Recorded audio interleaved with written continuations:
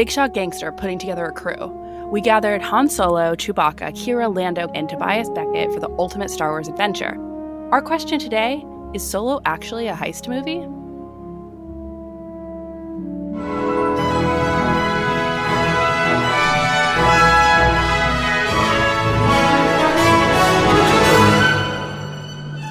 Welcome to Sky Talkers. Here are your hosts, Charlotte and Caitlin. Hello, and welcome to Sky Talkers. I'm your host, Charlotte. Hey, everyone. I'm your other host, Caitlin, and welcome to our Solo discussion. So random. It's so random. It's so right. Charlotte saying Big Shot Gangster putting together a crew really took me back. It's 2018 again. We're God, hyped about The Last Jedi. I know, right? We're hyped. We're talking it all out. We're really discovering Reylo. Like, there's so much that's happening. It's 2018. The first 6 months of 2018 were honestly God tier of our fandom.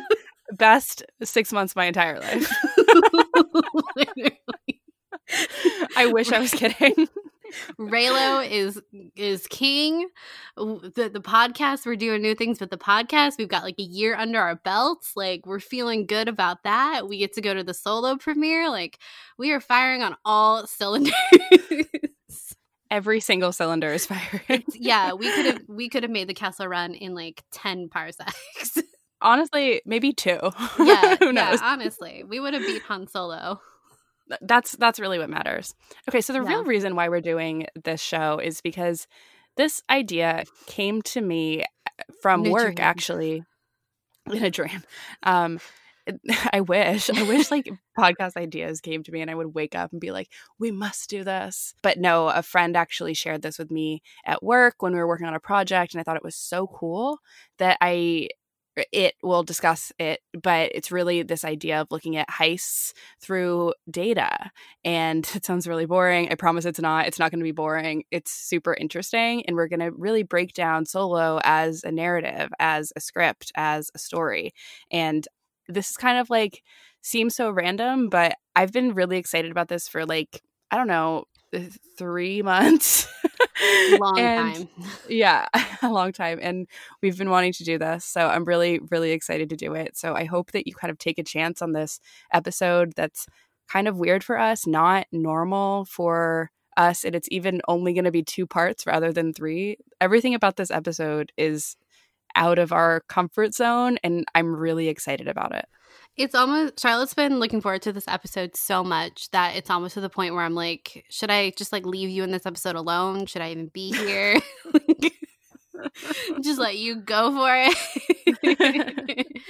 But it's I'm just kidding. But Charlotte has been really excited about this episode. I am too. But this has been Charlotte's baby, and it's going to be a good discussion. It was fun to revisit Solo. Solo was the first Star Wars movie I watched post Tross, and it gets better. It does. It honestly does. It does. And that's the thing. That's the weird thing about Solo, is that I just have such a weird relationship with it. But now it just seems like, yeah, that's that Star Wars movie that I like a lot more than other Star Wars movies.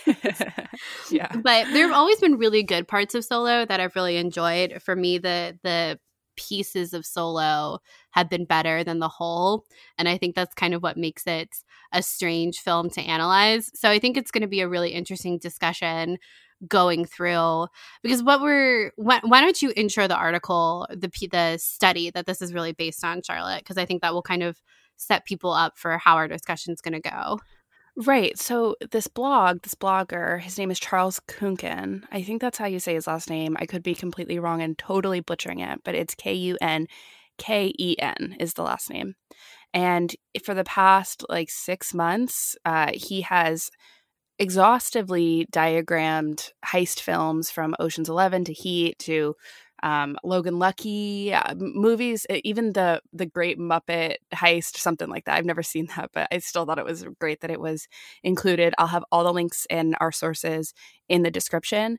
But basically, his blog was really about what makes a good heist movie, and can things what is the best heist movie. And for him, the best heist movie that checks all of the conventions of a good heist movie is the 2001 remake of Ocean's 11.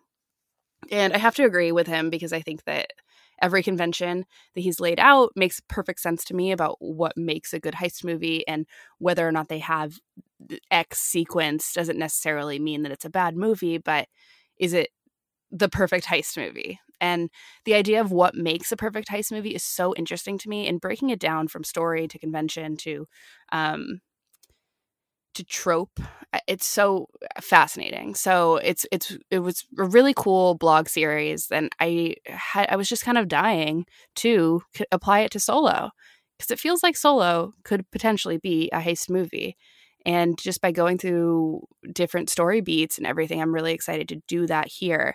Solo wasn't included in his blog post, so that's why I feel like it's a good place to do it here. We're going to be bringing in other sources about heists. For the past 3 months since I heard about this, I've ordered a couple books on heists. Like, I've watched a couple. Caitlin and I watched Ocean's 11 again, since Charles thinks it is the best heist movie.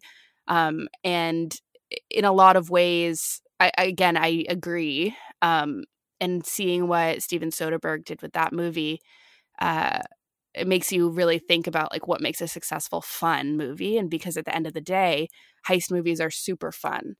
And I think Solo checks a lot of those boxes, perhaps not all, and we are going to go through them all. Yeah, I think it's really fun. This episode kind of reminded me of our Yoda series, when it was something that I wasn't as familiar with, and then getting to like dive into it a lot more than I've ever done before just gave me like a whole new appreciation for like the character Yoda. I kind of feel that way about both Solo and then also heist films in general. On Sky Talkers, we talk a lot about like storytelling tropes and mythology, and we talk a lot about like romantic tropes and things like that, you know, with our discussions of like Reylo. But heist films is not something, that's not a genre I would say that I was super familiar with. I didn't grow up watching a lot of heist films, and I certainly, that's not like story structure that I think is much about.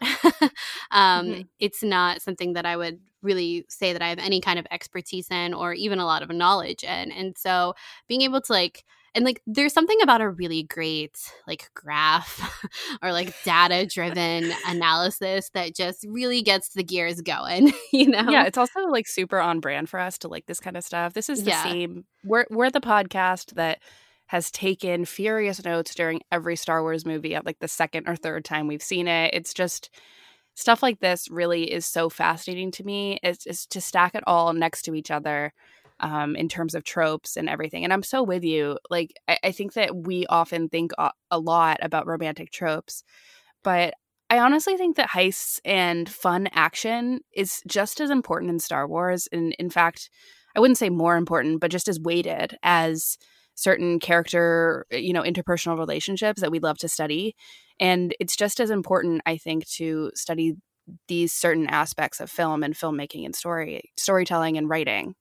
Yeah, absolutely. It's kind of like the idea of like pop culture in general, that, you know, like a lot of our readings of Star Wars, we tend to like make things very deep. And the great thing about Star Wars is that it can be this like really fun action adventure, or you can like, you can take it as far as you want, really, as far as looking at the symbols and stuff like that, and the mythology behind it, and like storytelling across generations, and, you know, The Hero with a Thousand Faces, and then like looking at George Lucas's career. Like, you can take it in whatever direction you want.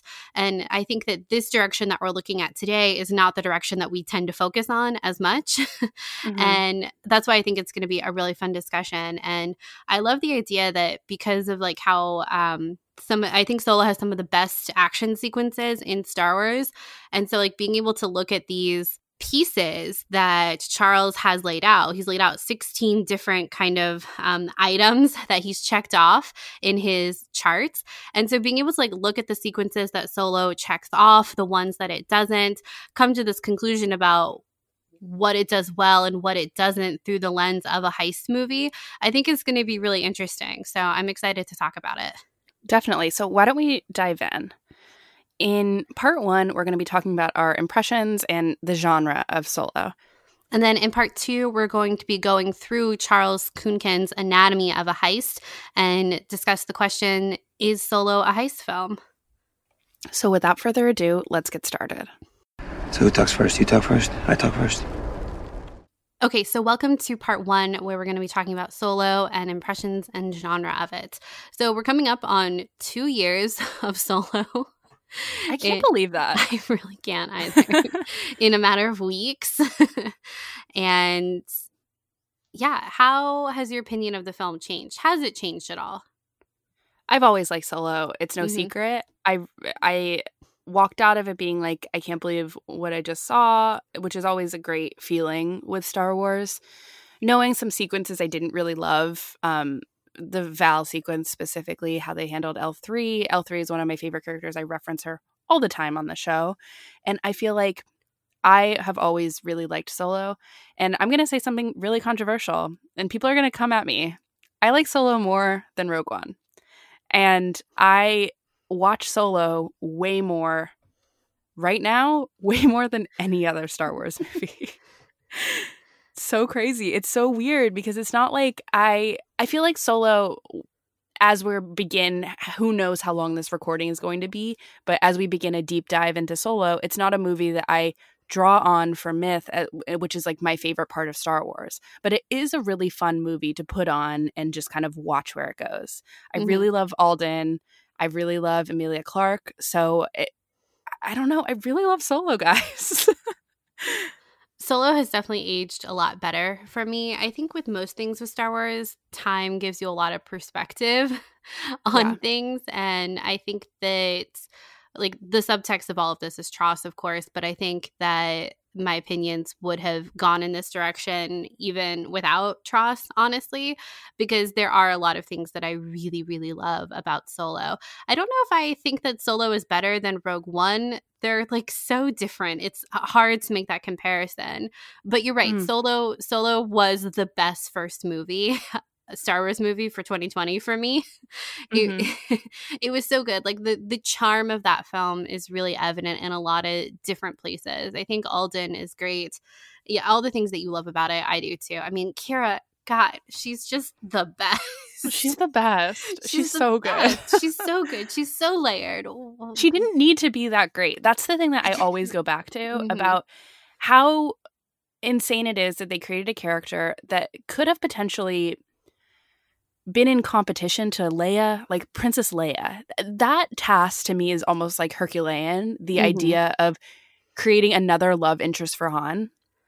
And at the end of the day, it worked for so many people. I don't really see anyone who's like, I hate Qi'ra because of I only see Han with Leia, which could have totally happened. But instead, Qi'ra is like a fully formed character with an awesome ending and so much subtext. It's just, I love her. Yeah. Qi'ra is the last chunk of Solo it's my favorite part of the film, and it's firing on all cylinders. And Qi'ra in the like Up with Dryden, that whole sequence where she actually gets the upper hand is just chef's kiss. It's so good. It's so good. It's really great to see. She was so complex with such a short amount of time, and it was really great. And I think like comparing her and like Jyn from Rogue One, I think that Qi'ra brings, I don't mean like it as a knock on Jyn, but I think that Qi'ra is in a lot of ways more compelling for me personally.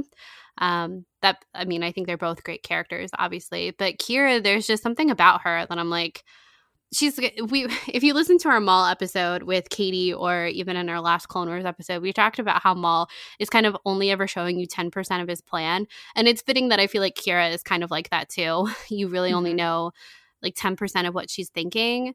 She's very expressive. You can read a lot into her emotions and what she's thinking about with her face, but she also keeps a lot hidden just because of the lifestyle that she's grown up in. And there's something very compelling and mysterious about that. And Jyn isn't written that way. Jyn's very different. But for me, I like that aspect of Qi'ra a lot. Yeah, I also think that in the past 4 years, I've definitely had a renaissance of rediscovering Han Solo as a character. I think this is really helped by the sequel trilogy, this movie, my love of Ben Solo. I think that it's to return to Han as a character in Solo when we were, steeped in the story between, Rey and Han's son. I feel like it was really important to do that. And I don't know, I have in the past few years, I've definitely become way more of a Han Solo fan than I ever was. Mm-hmm. And it's so surprising to me. I also really accepted and always have accepted Alden's Han. I felt like he did such a great job.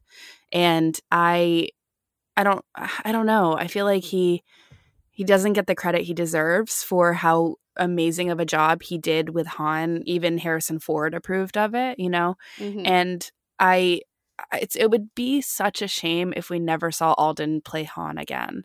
To be honest, I really do think that it would be somewhere worth it to see the continuation of the story. If I hope so someday in like a Disney Plus series. Yeah, I think that would be really great. I think our relationship with Han Solo is such an interesting one, given how long we've been a Star Wars fan, and that Han has never been at the top of our list. And I remember before Solo came out, we were like, this is the best for us because we don't have this like crazy emotional attachment to this character where like it would be hard for us to accept Alden. I remember some people expressing that, like it was going to be a shift, to go from Harrison to Alden. Whereas for us, not having kind of the same emotional attachment, it was just a different experience. But now you're right. Like I feel like my opinion on Han as a character overall has just changed so much. And it's kind of cool thinking that has happened concurrently, watching, Han Solo in the sequel trilogy, but also Alden in the film Solo.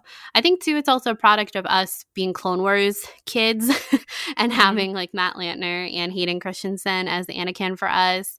And, Star Wars fans in general, having Ewan McGregor and Alec Guinness as Obi-Wan. We can, like, fill in the blanks ourselves, like a lot of Star Wars fans can. So yeah, for sure. And you can't really even forget Donald Glover's Lando, who in this movie is so good. It would be a total shame if we never got Donald Glover playing Lando again, because the charisma he brings, I think that he really did respect and still does Billy D. Williams' Lando Calrissian. And I feel like you could feel it, but also he brought something completely contemporary to the character that I think was super needed and really made me love Lando so much. Yeah, I don't know anyone who came out of Solo not loving Lando that much more. So true. He did such a great job. And, the tie-in novels for Solo were some of the best, I think, that we've had out of the Disney era. Most Wanted and Last Shot. Last Shot is one of our favorites, and Most Wanted is great. So I think that they had a really successful tie-in books as well. Yeah, you're so right. I don't think you ever read it, but the Solo novelization is so good. Yeah, that's what everyone says. Yeah. It is. Honestly, it's Revenge of the Sith kind of worthy. Like, it's really good. It's probably, if I could go in terms of like artful novelizations, I'd say Revenge of the Sith, The Last Jedi tied with Solo. Yeah. And then everything else. Everything else. Yeah, that's high praise. Yeah. Yeah, it had really good tie-ins. I mean, I just remember when we got the Last Shot book and we had like an internal crisis about what way to do the cover. Yes, that was so good. It really was a good time. Everything about Solo and like the lead up and everything was just so fun and colorful and great that it's just very happy. Yeah, it is funny thinking about how colorful and like that, getting to go to the premiere was is the pinnacle of our fandom at this point. My life. Yes. I'm leaving room for the future. Like that was the pinnacle at this point. But there had been like so much turmoil with this film prior. It is one of the most expensive films that, made. And it did go through a lot internally, and the speculation for it was more on the production of it than the actual film. It's really fascinating to watch. I think it's going to be so great to look back on the actual production of this film in 15 to 20 years. Yeah, if we ever get the truth, because we will. Someday. I hope we get all the truth will come out. I feel like Rob Rideau's Making of Solo book, if you're not even a huge fan of the movie Solo, but you love making of books, this is honestly, in my opinion, by far the best making of book that has come out in the Disney era. It is so good. The photos are so perfect. I love seeing how things are made. I highly recommend it if you're looking to buy a new beautiful book that's the same size as the art books, which are also as beautiful. And they all just kind of stack perfectly together. But I say that because the book is fantastic and it really does take you through the production. But it's still missing chunks about Solo's former directors before Ron Howard. So it's really, there's some mention of the former directors, but not, it's not as detailed. I would really like to know, in the same way I'd like to know more about the Rogue One production. I'd love to know more about all of these productions. Please. The Rogue One production has just like gone under the rug. Disney's like, please forget about the Rogue One production.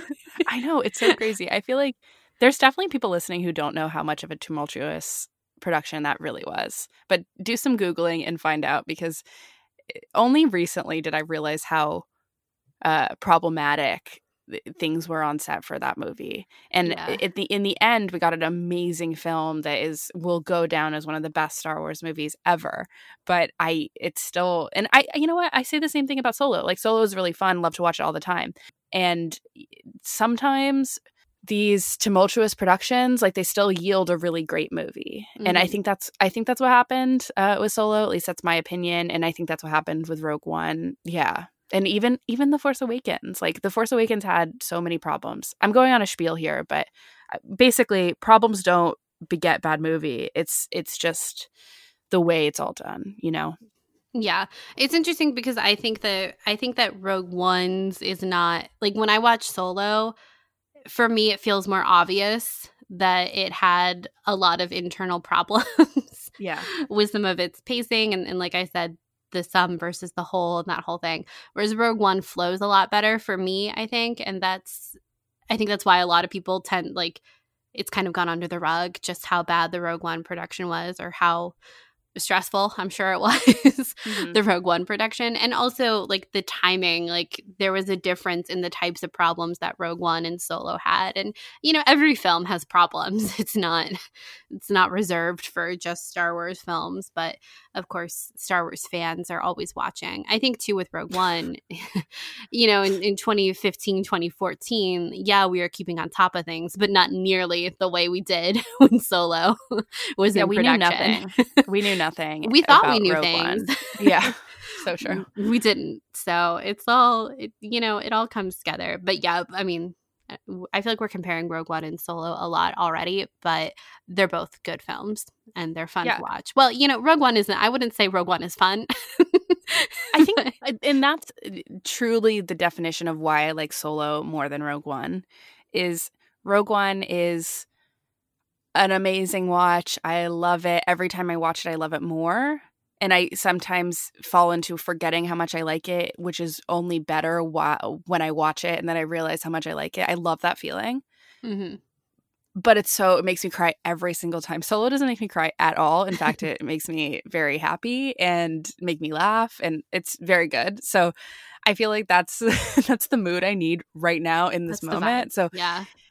Today, April 28th, 2020, I really like Solo a smidge more than Rogue One. Valid. Yeah. Okay, so let's actually get into our discussion a little bit more. So talking about defining Solo, I think that's kind of the basis of this whole discussion. I think almost to start it off, it's really interesting to think about, like, Star Wars. On StarWars.com, they write that Solo is a series of daring escapades, which is a very specific way of talking about this film, and it doesn't use the word heist, which I think is very interesting. So How do you define Solo? How did you define Solo before going into everything that we've gone into for this episode? So I think the word heist was always used because of the train heist part, because that was a very famous sequence even before the movie came out. It felt like so much work went into that. It felt like that was in the original cut of the movie, or at least the original filming part. So, a lot of times were spent in the Dolomites filming that. But I never really thought about the movie as a heist movie. I think that maybe it was in the back of my mind, but I think something in terms of genre people were talking about was Solo originally, especially with the way things were framed in the trailers and the teasers, was a Western. People were talking a lot about, is Solo a Western? Is the way that this whole crew, the way that things were filmed. I mean, there's a couple of very specific shots in Solo that are very Western in its essence. Perhaps the most famous is the camera on Han's blaster when he kind of like moseys in against Enfys Nest at the very end of the movie, and he kind of makes the mistake and the Falcon flies away. That scene is shot just like a Western. But just like with all Star Wars movies, they're all an amalgamation of different genres. And as always, it's a Western will always fall back on that. Caitlin and I recently watched Hidden Fortress, which on Criterion, there's a whole discussion about how Kurosawa was also influenced by the works of John Ford and Westerns and everything such as. So it's interesting to think about how I always love to think about how Star Wars is really just a combination of all these different types of genre. And heist is definitely included in that. I think that Solo also embodies a lot of that like 80s spunk, even in the very beginning with the neon, the costumes. It's referred to in the art book and also in that making of book about it kind of gives you a little bit of like Back to the Future vibes in a weird way when they're the car chase and everything like that. But the way I think about Solo, honestly, the only word that comes to my mind when I think about Solo in terms of what kind of movie it is just fun. It's just a really fun movie. And I think that it blends all these different types of fun types of movies together really well. Yeah, I think what's the saying? Like, time is a flat circle. And what's the saying? What's the saying? I don't know. Something I say every single day these days. Today, it took me so long to realize that it was Tuesday. Me too. Okay, so time is a flat circle. So is genre. Mm-hmm. You just, thinking about everything that's kind of compressed into Star Wars, and you're like, oh, Star Wars is really inspired by Japanese filmmaker Kurosawa and, Hidden Fortress and things like that. And then you're like, oh, well, that was really inspired by John Ford Westerns. And okay, well, what was he inspired by? And, it's all kind of coming back and folding in on itself. So it makes sense in a weird way. Yeah, because this is so postmodern, but does genre even matter at this point in life? Like, we're in 2020, everyone is influenced by each other. No one is making a specific genre film. Everything is, a sci-fi fantasy or fantasy with sci-fi elements. It's fun to look at things through a specific lens, and it's great to do that because it's awesome to break things down. But Star Wars has transcended even what genre even means, because Star Wars in itself has become its own genre, if that even makes sense. And I think we know when something is specifically Star Warsian or has that Star Wars feeling, because we understand deep within us what makes something Star Wars, whether it's conventions that we will go through in a heist film or, a romantic trope or anything like that. It's not bound by what genre even means. Yeah, that's the pro and the con, I think, of Star Wars, because if you're going through, we're about to go through 16 different conventions of a heist film, and the perfect one, right, for Charles is Ocean's 11, which ticks every box. He's like, this is the heist film. And so, like you said, the marketing for Solo didn't always necessarily push it as a heist film, but that was definitely a part of their language when they were talking about it. It's a heist adventure. It's escapades. Like, it's a Western. They're really, like, they're putting you in a certain kind of mindset by pulling on all these different genres. But then when we were diving in deep to this specific genre of a heist, it's like, okay, it's not like spoiler, Solo isn't going to check every single box in these 16 conventions. Is it still a heist? Does it still need to be a heist? If it's not checking, 10 out of 16 conventions, what does that mean? And of course, with film and with any kind of art form, it's not supposed to be rigid like that. Solo could check 2 of these boxes and we could still conclude that it's a successful heist film. We have the freedom to do that because of interpretation and how art is consumed, and especially pop culture is like a whole other beast on its own, I think, especially with how you analyze it in today's modern age, and especially something like you've been saying, Charlotte, with Star Wars, that just it is its own genre, and it's its own genre by pulling in so many other genres. And it's just, I think that's what's fun about a discussion like this, is going through something that, the kind of data that Charles has pulled is very strict in a way, and being able to see where Solo does fit into these boxes is fun to see, like how it would line up in this kind of data-driven analysis. But then at the end of the day, take all that data and analyze it in a way that's more fluid and more not rigid. I don't know how to describe that. I lost the word. Yeah, fluid, not rigid, not as structured. I think that we should talk about what makes a successful heist film, because I think we've all seen them, right? Even if we don't think we've seen them, we know exactly what we're referring to when we talk about a heist film. When we have an antihero who wants to steal something, and then at the end of it, they're going to get away with it and we're going to root for them. I think that's what makes a good heist film, is this Robin Hood-esque, stealing from the bad and helping the good type thing, even if the good means themselves, because at the end of the day, you root for, your main character, even if they're terrible people. And that's what makes heists so fun. Another fun thing about heist films is there's always a trick. There's a magic trick. And I think in the human experience, we love magic tricks, even if we can roll our eyes sometimes at, people who come around and they have like a card trick. At the end of the day, we want to see how they do it and how they get away with it in order for us to be entranced, for us to be tricked, for us to, in like one moment, believe that magic is possible and then also have it explained to us. I think that there's something really magical about watching a heist movie. Again, we'll get into this, where you're like, how did they do it? How did they pull this off? I think that when sometimes I watch a movie, and this was happening the other night when we were watching Hidden Fortress, Caitlin, where I was just like, how are they going to get out of this? And I think that is one of the best feelings when you watch a movie, when you really ask yourself, like, these characters are in too deep, and watching them escape this is so fun, because you know that they're going to get out. And if they don't get out, what does that mean for the story? And I love answering those questions, even if it's subconscious in your head. It's just a really kind of serotonin boosting part of watching a film. Yeah, that's the fun thing about something that has kind of a structure to it, like a heist film.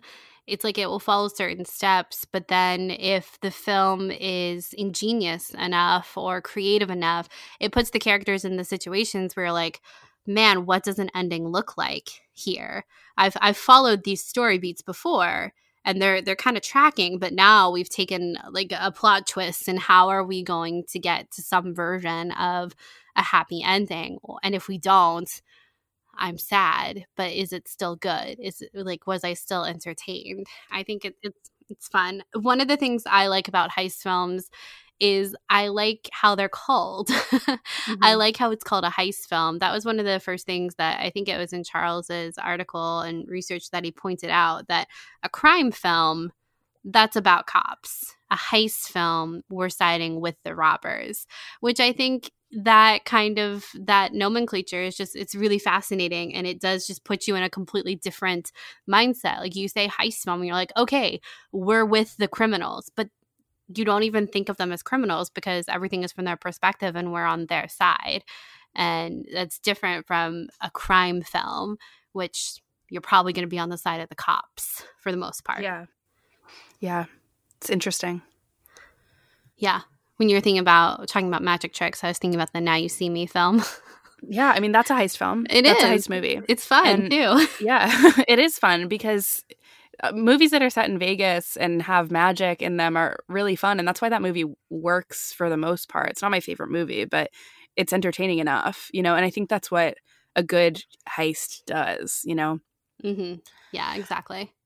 I want to talk a little bit about the heist, the train heist that gets so referred to in Solo versus a heist film, because I know some people are probably listening and being like, it's a heist film, there's a train heist. And I think in a way that's fair. I think that's fair to say, because that's probably why I thought of doing this episode in the very beginning, but I think that when we were rewatching this a couple weeks ago, my thought was this train heist, while, fantastic in its technical achievement. I mean, talk about the way the coaxium explodes at the end and how that's a physical effect. Like, sometimes I just can't. And I do really like the way that I don't know, everything about that sequence is great except for the Val part, but it's a good sequence. But at the same time, it's a failure. It's a failed heist. So it's interesting because I think that you can call that perhaps Act 1 of the film, because it kind of sets you off in how you think about Solo as a heist film, because it really does raise the stakes of, are they able to do this? In the next 2 acts, are they ever going to be able to pull off a successful heist? Because they didn't before. They lost a member of their crew, and it was devastating. 2. Yeah, 2 members of their crew. Yes, thank you. And it was devastating because we really liked those characters, and they each had a specific set of skills, and we liked them. They were very engaging. But at the end of the day, despite our attachment to these characters and the sort of optics that happened with this film, I think that that this was put in the movie in Act 1 in order to raise the stakes for what they have to do later, when they realize that they're in over their head, where it's much bigger than themselves, because Beckett isn't just working for himself, he's working for someone, he has a boss. And I think that's just something to keep in mind. I just wanted to mention this here, that the train heist, while yes a heist, is a failed heist. And that's something that I think we can keep in the back of our minds. Yeah, I think this conversation dovetails really nicely into like the structure of heist films and the pacing of Solo. I think this goes back to how StarWars.com describes it as a series of escapades. It's funny because that's how we often talked about Solo. Like, imagine if Solo was a miniseries, because the train heist kind of comes at like the very end. It really is kind of our bridge between Act 1 and Act 2. It comes at the very end of Act 1. And I think that there's a lot of time lost in the traditional heist structure with like our introduction to Han and Kira, that whole thing, everything that happens on Min Bam. And then when they finally get into the train heist sequence, like our time spent with characters like Val and Rio is very short in the overall scheme of things. But their deaths, I think, are supposed to have a big impact on the crew from this failed heist. To what degree the film does that successfully, I think, is a good argument. But yeah, I mean, like you said, this is a heist sequence. It's a failed heist, which is an important part of a heist film too. Does that make it a heist film? Stay tuned to find out. Yeah, I think that in some heists they even talk about, sometimes it's not even showed when they fail. But in Solo, it's shown, And I think that this is where it really gets into, it's a Star Wars movie, and there's several things that happen, because a Star Wars movie is loaded in action sequence, because it has to be. I feel like we understand that, if we're an hour into a Star Wars movie and there's no action, we're like, where are we? Why are we? You know what I mean? It's like, it's so crazy, because I don't go to Star Wars for the action, but at the same time, it's like, if I'm not watching a lightsaber fight or something exploding or like some action with some stormtroopers, like, why am I watching Star Wars? Because that's what's super fun about it, And I think that this sequence is an example of that. We have to watch our characters fail, and we're spending too much time on this, but I have to say, just keep that in the back of your mind, that this is a point of failure. In other heist movies, it's discussed that there's a point of failure. Sometimes, even in Ocean's 11, the first time we see Danny Ocean is him getting out of the prison. Out of prison. Yes, exactly. So it's, I don't know, that in itself is a failure. Like, he got put away for trying to, do exactly what he wanted to do later to a greater degree. Yes, he did. He did. It's very good. All right. Should we get into it? Yes, let's get into it.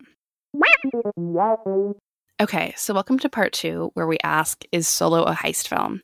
And in this part, we're going to be asking 2 questions. The number 1 is Solo a heist film? And if it is, so what?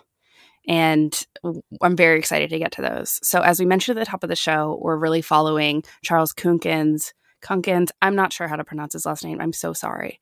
Anatomy of a Heist diagram. Again, this will all be linked in our show notes. But I think that it's really interesting because, like we mentioned, he says that Ocean's 11 is the perfect heist movie because it ticks all these boxes. And we're going to go through each box, and we'll decide if Solo passes or fails, and whether or not it's a heist movie. So let's get started with the first convention. Without further ado, I know. Let's get started. Let's get started. Number 1. Okay, so the first convention that a heist movie should follow is the fact that the story is about a single score. And this is what Charles says about it. A proper heist film is a story about the preparation and execution of a single big score. They are stories about how our heroes steal something, not why, a fact that most bad heist movies miss. So, Caitlin, is Solo about a single score? I mean, yes and no. The fail, I mean, yes, it has a singular goal of getting coaxium. They just go through a lot of different sequences in different places to actually get it. Mm-hmm. And what they're going to do with it evolves. Right. I think that it's interesting. The way that he phrases this here is that it's about how the heroes steal something and not why. It doesn't necessarily make Solo fall into the category. Yeah. So we know the why because Beckett owes someone, and Han gets wrapped into it because he makes a couple mistakes. So we know why he's part of it.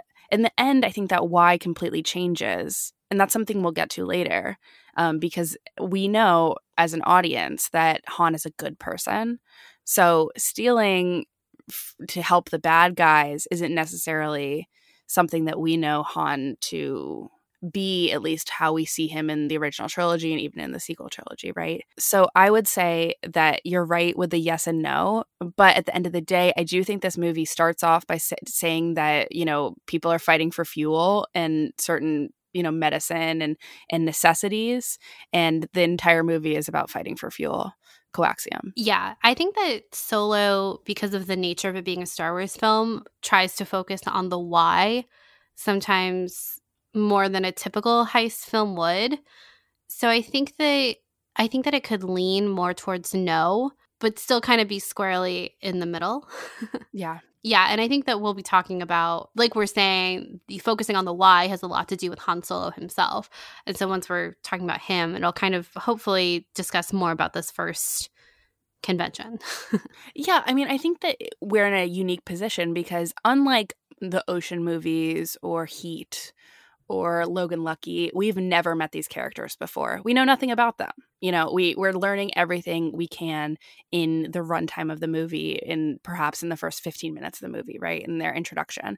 With Han Solo, we come in it with a bunch of baggage, with years and years of 40 years behind us, right? Of Star Wars knowledge. And Han Solo as a character through books, through comics, through movies, through TV shows, everything, right? And in that way, we already know who Han is in our mind. This movie, maybe perhaps one of the failures of it, it didn't necessarily surprise me with Han's character as much as I wanted it to. I feel like the discovery here is the same discovery that Han has in A New Hope, right? Yeah, he's a good guy. And that's what makes the end of A New Hope so great, right? When he comes back and helps Luke. Mm-hmm. So I think you're so spot on when you say that this movie tries to answer the why a little bit more than, the how. And I think as an audience, we would have accepted the how without the why. I think we would have been like, oh yeah, we're on a Han Solo adventure. Han right now, he could be a terrible person because he has that reformed moment in A New Hope. We can see him earlier, almost an Anakin situation, or a reverse Anakin, really, of revealing this character younger. Because at the end of the day, this is a prequel, right? Mm-hmm. And we could have seen just the how, but instead we got both. And I think that's fine. But in terms of this convention, the story being about a single score, I would say it passes. I think it is about a single score. I would say that like 75% of the film passes. I think because we spend so much time in the beginning doing other things besides scoring. Yeah, I think that's fair. Yeah, I think that what you were saying about Charlotte in our show notes put 75% pass. It's moving on to the next grade level, guys. Okay, so moving into convention number 2, which is the perpetrator is the hero. And this is the quote I referenced earlier where Charles writes, "Crime stories are about cops, heists are about thieves. The protagonist must be the one pulling off the job." And again, the verbiage I think is important just to take note of and how we come into these films. The protagonist must be the one pulling off the job. They don't say crime. It's the job. It's like the last convention. It's the score. And I think that how we've been talking about Han, it's pretty clear that he's the hero.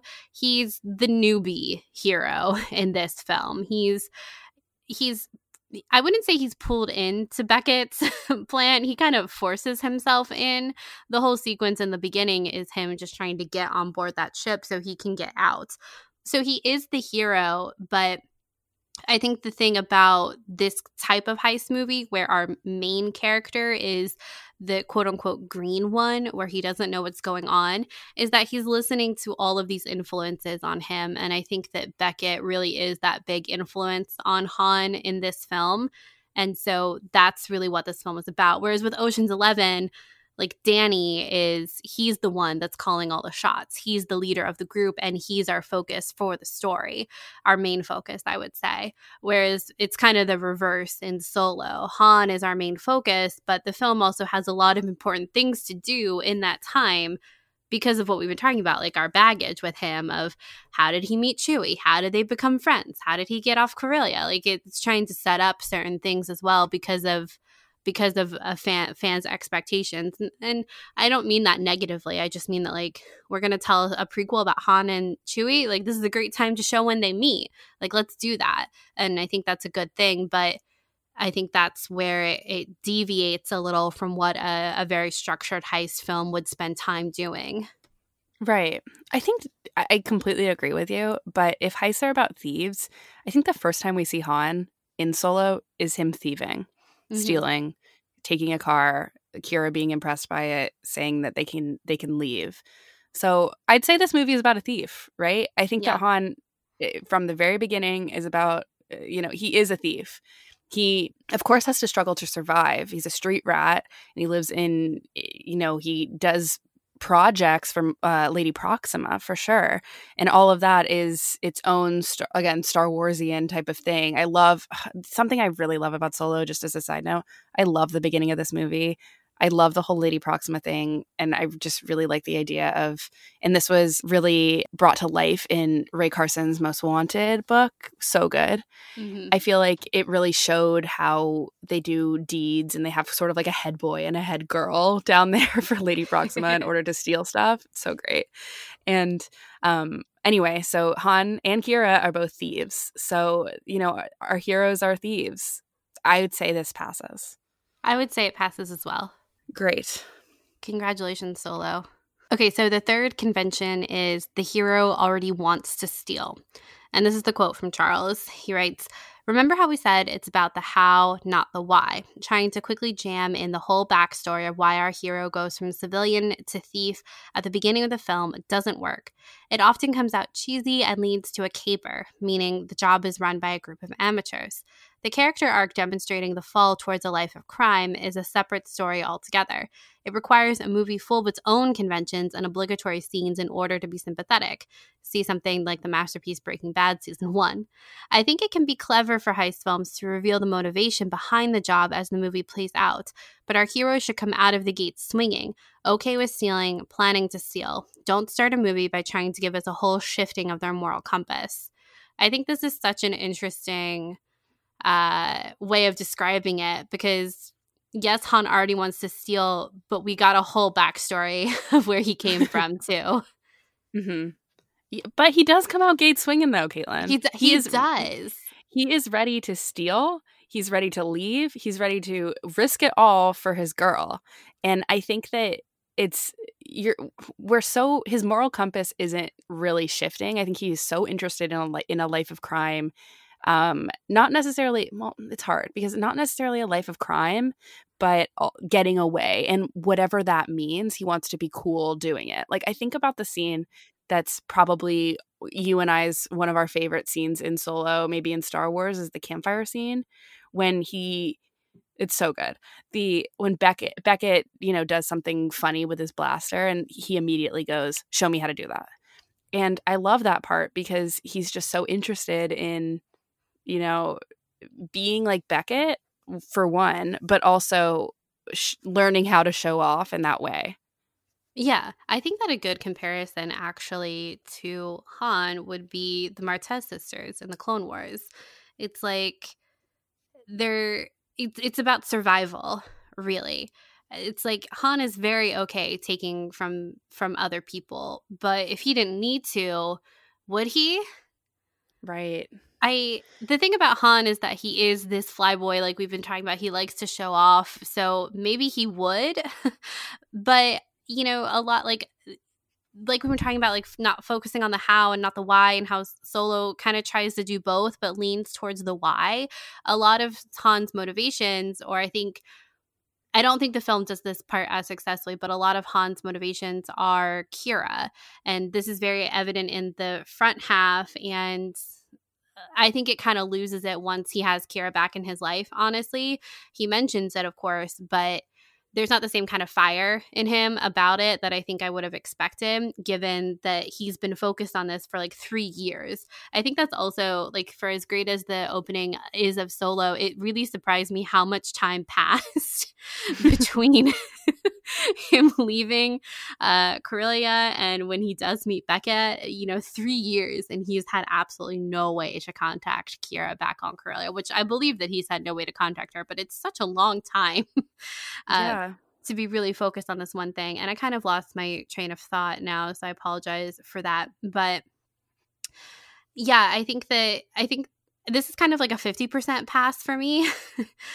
But I think that's due to like our relationship with Solo. Like, it doesn't need, like, the way that Charles writes, we don't need a backstory demonstrating their life to crime.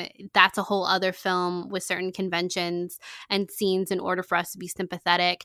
In a lot of ways, Solo did need that. But then in some ways, it didn't, because everyone loves Han Solo already. Mm-hmm. So I think that this would be one of those ones where yes, he technically passes, but it's kind of weird that it passes. I just want to challenge you a little bit so at the end of the movie, Han, Qi'ra gets away, but he has the Falcon, he has Chewie, right? He wins the Falcon back. He has some money. Well, actually, he doesn't have any money, huh? Bummer. Regardless, he did win a prize, and that prize is the Falcon, and that ending is great. Yeah. And at the end of it, he's going to go to the big shot gangster who's putting together a crew. And so you say, if Han didn't need to steal, would he? In this moment, Han doesn't actually really need to go towards a life of crime, but he is. So I think that Han actually does 100% pass this, because I think Han does want to live this life that is so intriguing to him, this Beckett-esque life of fulfilling jobs and making money, making a quick buck, and flying around the galaxy and being free. And his definition of free, I think, is incorrect, because if you work for someone, if you work for a big shot gangster, you're never free, as Qi'ra demonstrates, right? She got out, but she is not free. And I think that at the end of the movie, though, there is that, like, well, yes, it's exciting. We jump to hyperspace, the theme plays, it's all great and everything. But there is that bit of dread of, oh man, Han Solo is going to be owing Jabba the Hutt for the rest of his life. And it almost kills him a couple of times. And that's exactly what he's going to do right now. And he didn't need to do that. So I just want to challenge you of, did he need to steal? Yeah, I think he gets to that point at the end of it, though. I don't know if I would say, like, if Han had gotten back to Qi'ra really quickly at the beginning of the film, like, we wouldn't have our movie. I think that once he goes through all of this throughout the film, he gets it, like, Han's next movie, I think he 100% falls into this category. I don't know And I do still think he falls into this category in this film, but not as completely as his next one. Right. Which is, it's always so interesting just to take a step back that this movie actually didn't tell us the story of how he got entangled with Jabba the Hutt. I think everyone thought that was going to be the movie, and then it really wasn't, especially because they did tease the whole Big Shot Gangster putting together a crew line that I love so much. They said it all the time in marketing to the point where we even put it on a t-shirt. You know, it's so great. I love that line, but it's not about that. You know, that line isn't even said until the very end of the movie, like the last 15 minutes. Mm-hmm. It's crazy. They spend the whole movie waiting. When is it coming? When is it coming? Thank God it was included. Yeah, I think that, it passes. I'd say it passes. Yeah. Okay, so we have a hero that already wants to steal. We already have a hero that needs to steal. Can I amend it? Yeah, I think that's fair. I think in a way, though, Star Wars presents circumstances because we understand the empire and the oppression that comes with this time period that, you know, that sort of need is set up immediately in Solo's amazing crawl in the blue font, you know? Well, I don't think did I ever finish my Martez sisters thought? No. Continue. Sorry. So the Martez sisters, if you're not watching Clone Wars, these are a bit of spoilers for season 7, so skip ahead if you'd like. But the Martez sisters, I think, are actually a good comparison to Han at the beginning of Solo. You know, they're in the whole thing with Trace and Rafa that Ahsoka presents to them is that, or rather the conflict between Rafa and Ahsoka is that Rafa knows that the things she's doing aren't great. But I think she approaches Ahsoka with a lot of, well, what do you want me to do about it? Like, this is the life that I've been born into. This is how I survive. And if someone wants to, like, pay me to fix their droids on the side in a back alley, I'm going to do it. This is what I need to do in order to survive and in order to make a life for myself and for my sister. And I think we really get behind them and root for them because we want them to be better. But, like, Rafa is totally going to steal, and Trace would too, from someone if they thought that it was going to help them on their next steps. And especially if it was from people who are of higher class than them in, like, the social stratosphere of Coruscant, because they think that, like, that's the class system that they were brought up in. And they have a lot of, like, beef with the Jedi. And for people on the top levels of Coruscant, they have very specific ideas of who those people are. And I think that Solo is a good example of that too, like a good addition to that conversation of, you know, at the beginning, and they explore this a lot in Most Wanted. Like, Qi'ra and Han, they talk a lot about getting out, but everything that they're doing are not quote unquote good things. But for them, it's like, this is where I am. This is what I need to do in order to survive and hopefully get out one day. Yeah, morality is really blurred, I think, in this specific time period of Star Wars, especially when you have a character who is basically bound under a giant worm. And that's their life, you know, they can't even get out. And then it's so crazy. And then one of the best scenes in the film makes me cry every single time. And I honestly can't even really explain why it makes me cry. It just makes me very emotional. I think it's just really well done when they're leaving and, you know, Han and Qi'ra are separated. And you can even feel just the gray tones of that entire situation where, you know, they hand over the little coaxium and Han gets through, but Qi'ra doesn't. That scene is so set up so well. You hear the Rebels Imperial March, which is still so freaking cool. I think that you just really feel that, wow, these people are stuck forever in this, maybe not forever, but in this time period, it will feel like forever, this oppressive society, and they need to do whatever they can to get out of it. And yes, if that is stealing from a bunch of people, then I will believe that, you know? Yeah, exactly. Okay, so the next convention is the heist is a success. This is what Charles says. We want victory for our heroes, justice for our villains. When the arc of a story has created characters that we have grown to love and made them our heroes, then it is a cathartic letdown to see them fail. Does Solo follow this? Yes. Yep. Yeah, it's funny because the end point ended up very different than what they were going to do in the beginning. delivering the coaxium to Dryden. They didn't end up doing that. In fact, they ended up killing Dryden. So it really took a turn there. But yeah, it is successful for what they decided they wanted to do by the end of it. Yeah, I think that this one's a pretty simple one. I think that, yes, the heist is a success. It's not only a success for our characters, specifically Han, but I'd say it's a success as an audience member because and that's something I really like about this list, actually, is that it's more theater audience, like meta focused rather than story focused. Also, like it acknowledges that a heist is fun, that this type of film is enjoyable to watch, and the reasons why we like to watch it. And the heist being a success, I think the way that that you get to the twists and turns of Han actually giving the coaxium to Enfys Nest to help the rebellion, I think makes it a success. When from the moment Kira says he's going to help you to Enfys later, I think and then it happens, you feel the sense of relief, of excitement that it didn't land in the hands of people like Dryden Voss or Darth Maul, right? Instead, things are totally different. Yeah. Yeah, it passes. It passes. It passes. So the fifth convention, and this I think is a good one, is the hero gets the want and the need. And Charles writes, in the classic rules of drama, in the end of the story, the hero must sacrifice the thing they want in order to gain the thing they need. For example, in 1997 Titanic, Rose loses Leo. I like how it's Leo and Rose. It's Jack, but okay. We've all been there.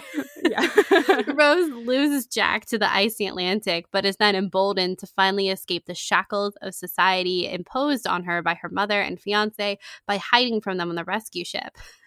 And he writes, I'm tearing up just thinking about it. But in a heist, the sacrifice is a fake.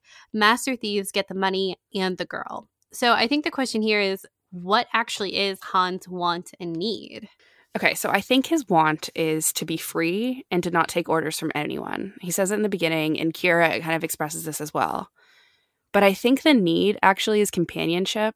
And I think he finds, and this is where I think the movie could actually have done more for this. And I think this is more of watching it 100 jillion times and getting this, but maybe I'm just in the minority and this is the lens I view things. But I think the need really is companionship. And I think he finds the companionship with Chewie rather than Kira. I think he starts off the movie thinking that he'll forever have the companionship with Kira because they want the same things. They want to be out of there together. They want to be free.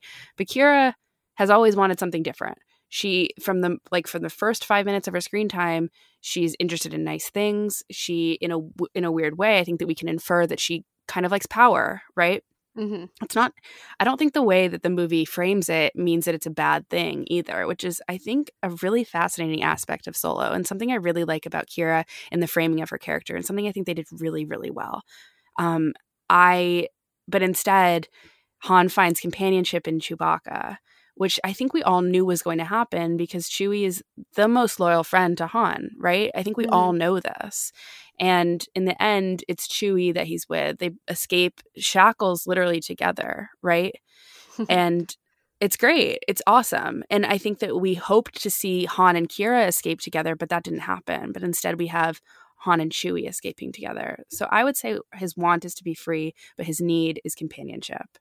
And it's interesting because while Kira is written as a femme fatale type of character, and we really want him to end up with the girl, the Star Wars nature of it all is that we know that Han deserves to be with Leia, that Leia and Han are meant for each other, right? Yeah. And we know that he's not going to get the girl. But I don't know if the girl is exactly apt in this situation. I really do think it's the companion, and the companion is Chewie rather than Kira. Yeah, I think because we're used to there being the girl who stays with the guy at the end of these stories, especially because a lot of the stories that Charles was looking at, a lot of the films a lot of them were from like the 90s and early 2000s, which I think had a very different way of writing about women oftentimes. Yeah, I think that this is I think a hard question, not a hard question. I think you've laid it out really well, actually, and very succinctly, more than I could ever do it. But like this idea of like this will change in the next film, which is kind of cool, I think, because of course it changes because we don't get everything we want and need in one chapter of our lives. And we go through different seasons.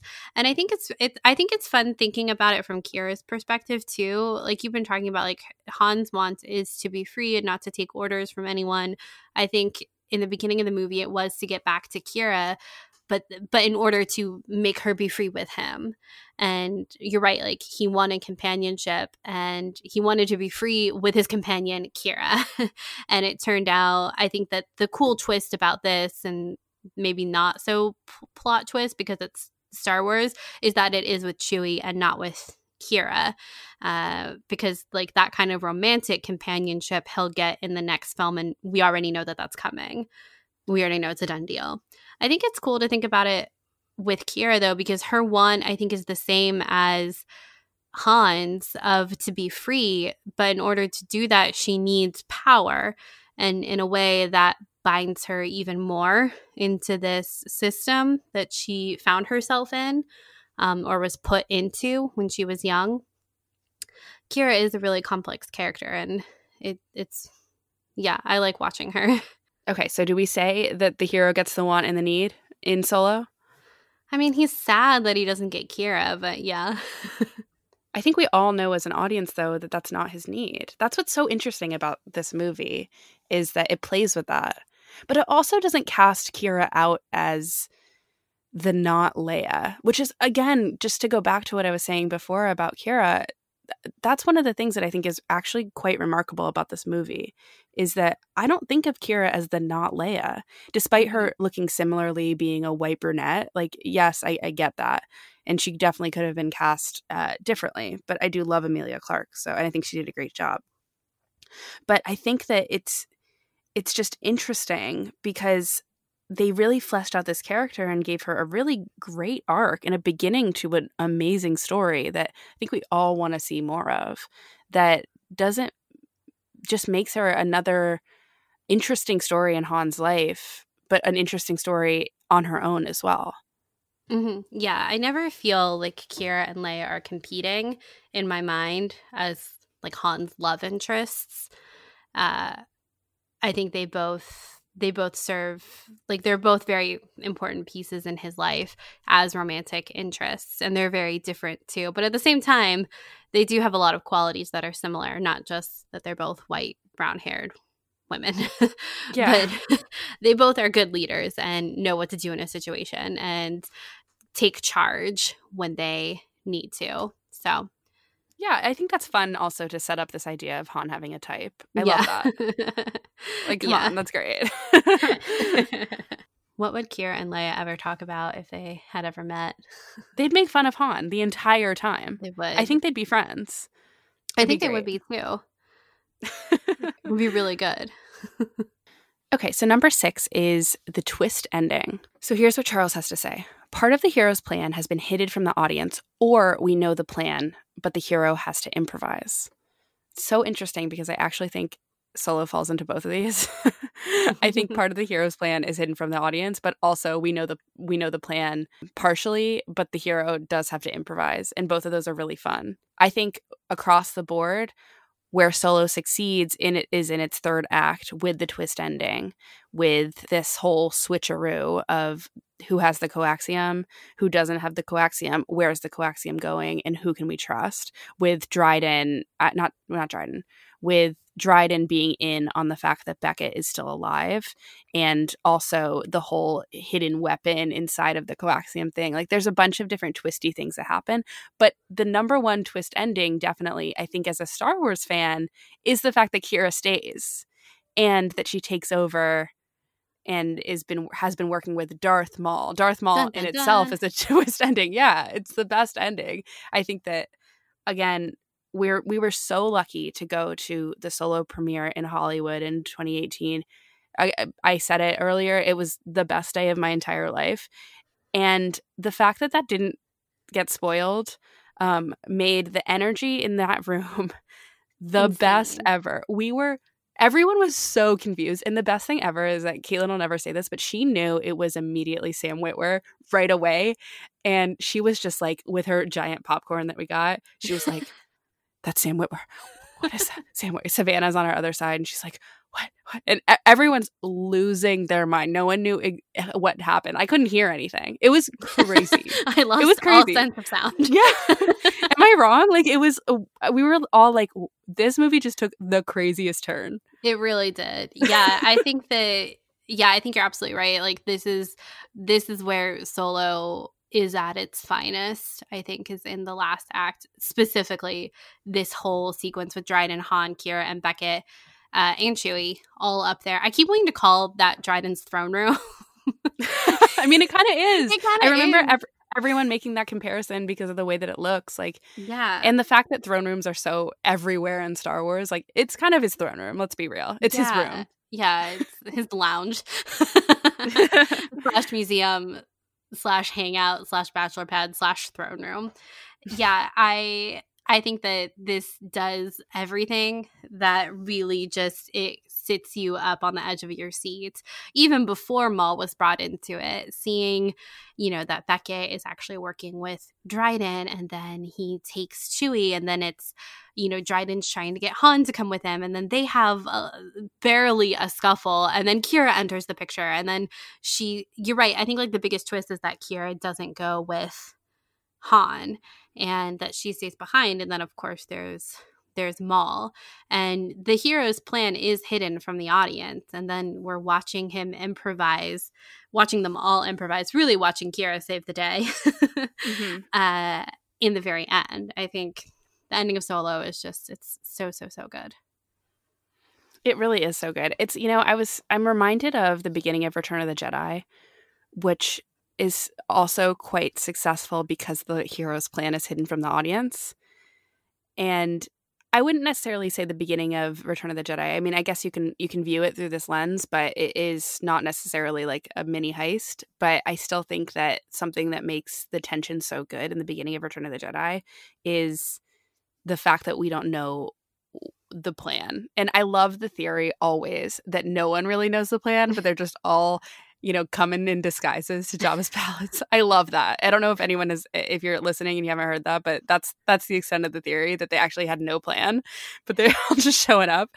And Luke kind of has to come in and be like, all right, yeah, this is how, this is it. I'm going to use my Jedi magic.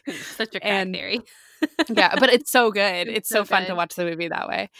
But regardless, I still think that there's something so fun about it is the fact that you have all of our heroes, but they're masked, and you don't really know what's happening at all until it automatically, like, it basically fully clicks when Leia rescues Han, and you're like, wow, they're all here. This is awesome. Yeah. So a pass for twist ending. Great job. Pass for twist ending. I wish we had a sound effect, like a yay. So the 7th convention is recruitment of the ensemble sequence. And Charles writes, the collection of the team is one of the most enjoyable sequences in a heist and should occur within the first 25% of the film or Act 1. I don't think Solo passes this convention. I think, like we've discussed, it spends a lot of time in the beginning doing Han's backstory with Qi'ra, which is, good. Again, like, this is a Star Wars film, it's doing other things. But as a heist, this is what I think is really lacking from Solo, is the building of the ensemble, especially considering we lose half of our ensemble in the first failed heist and gain a completely quote-unquote new member who has a very pivotal role for the last, 2/3. 2 members. But yes, I totally agree. I think that Solo might have benefited from this. I think they tried, but maybe it just didn't feel Star Wars enough. And maybe it wouldn't have felt Star Wars enough, because I think a movie like Guardians of the Galaxy did this pretty well if you can compare sci-fi movies. But Ocean's 11 really does take the cake in terms of ensemble building when you go through all the different members of the 11, really. And who are going to be part of the heist, and they're all so unique, and it is so fun, and yeah, I don't think Solo really did this, unfortunately. So fail. Yeah, I think this, This is like Charles writes, it's one of the most enjoyable sequences in a heist, and it really is. I always look forward to collecting the crew. Gathering the weirdos. Yeah, gathering the weirdos. It's so fun. It's funny because remember when we were watching all the trailers for Suicide Squad, and they really hyped the like putting together the squad, and we're like, this is so cool. And then it wasn't. Yep. But we were really banking on it being a good movie from the like putting together the ensemble sequence, which they hyped in promotion for that film. So, I would say they didn't really put together a crew in Solo. Yeah, I would agree with that.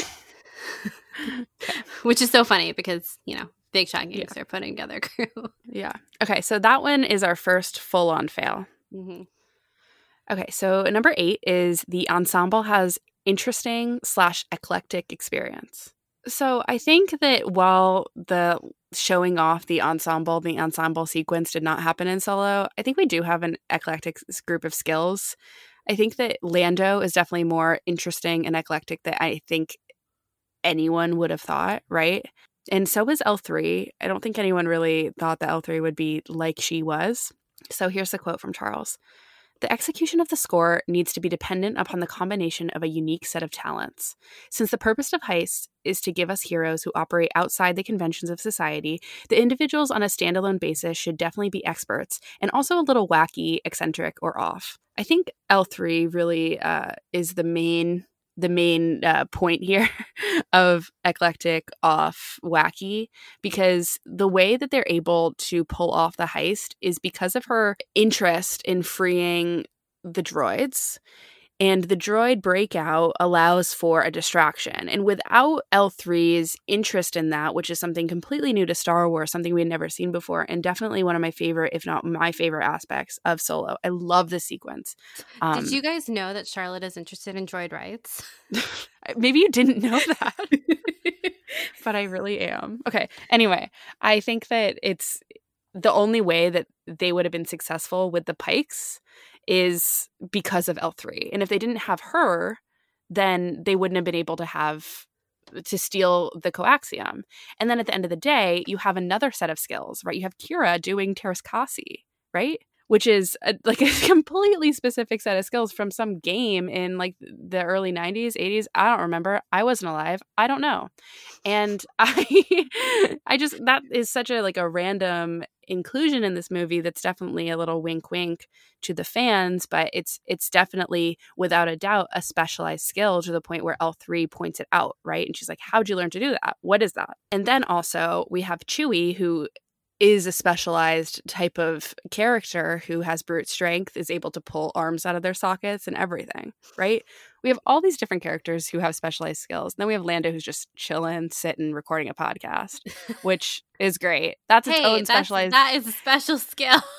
It's a special skill. It's eclectic experience. Yeah. I would almost say that, like, yes, you're right in everything you're saying. I don't think that Solo makes it interesting enough in the film. I think L3's is the most compelling and the most prominent and really feeds in to the missions. And of course, like, Kira's does too, but it's just like we see her do it once. It's not like this goes back to, I think, the last convention of recruitment of the ensemble. They weren't like, we need Kira because of her fighting skill. We need Chewie because of his brute strength. Like, all these people just kind of came together because they had to. So I don't think it's interesting, because I think that with like Ocean's 11 and with Galaxy, I almost said Galaxy's Edge. Oh my God. Guardians of the Galaxy. It's very clear what all of their roles are. They all have very individual roles in the film. And I don't think that Solo's ensemble has individual roles. I think it's clear that Beckett is trying to be the leader here, but I don't think he's a very good one. And I think this also goes into the fact that we lost half of our crew in the first heist and then replaced them with, you know, Kira and Lando in the second half too. Like, the ensemble changes. And they're not really given that, I guess, like that introduction into their skills and like what their role is going to be. Like, oh, you're going to be the tech guy, you're going to be the strength guy, you're going to be the distraction person.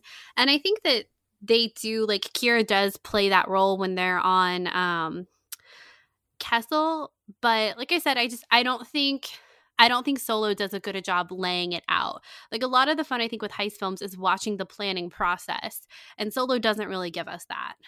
Okay, I'm going to push back on that because think about the first time we see L3 and the first time we see Lando. I think it's an amazing sequence, perfectly lit by Bradford Young, that low lighting, that naturally lit set. It's amazing. It's beautiful.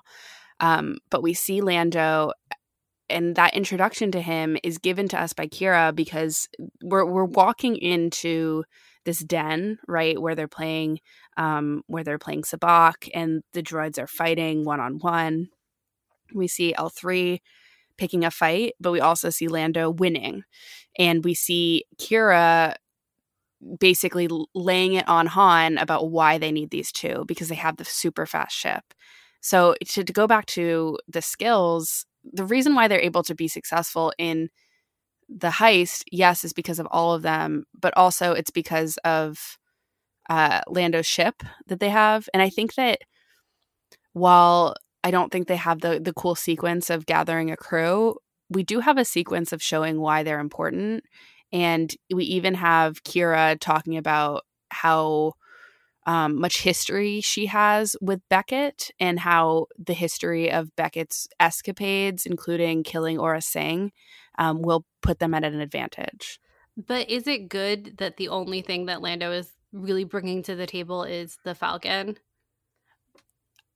That's a good question. I don't know, because I think that he brings so.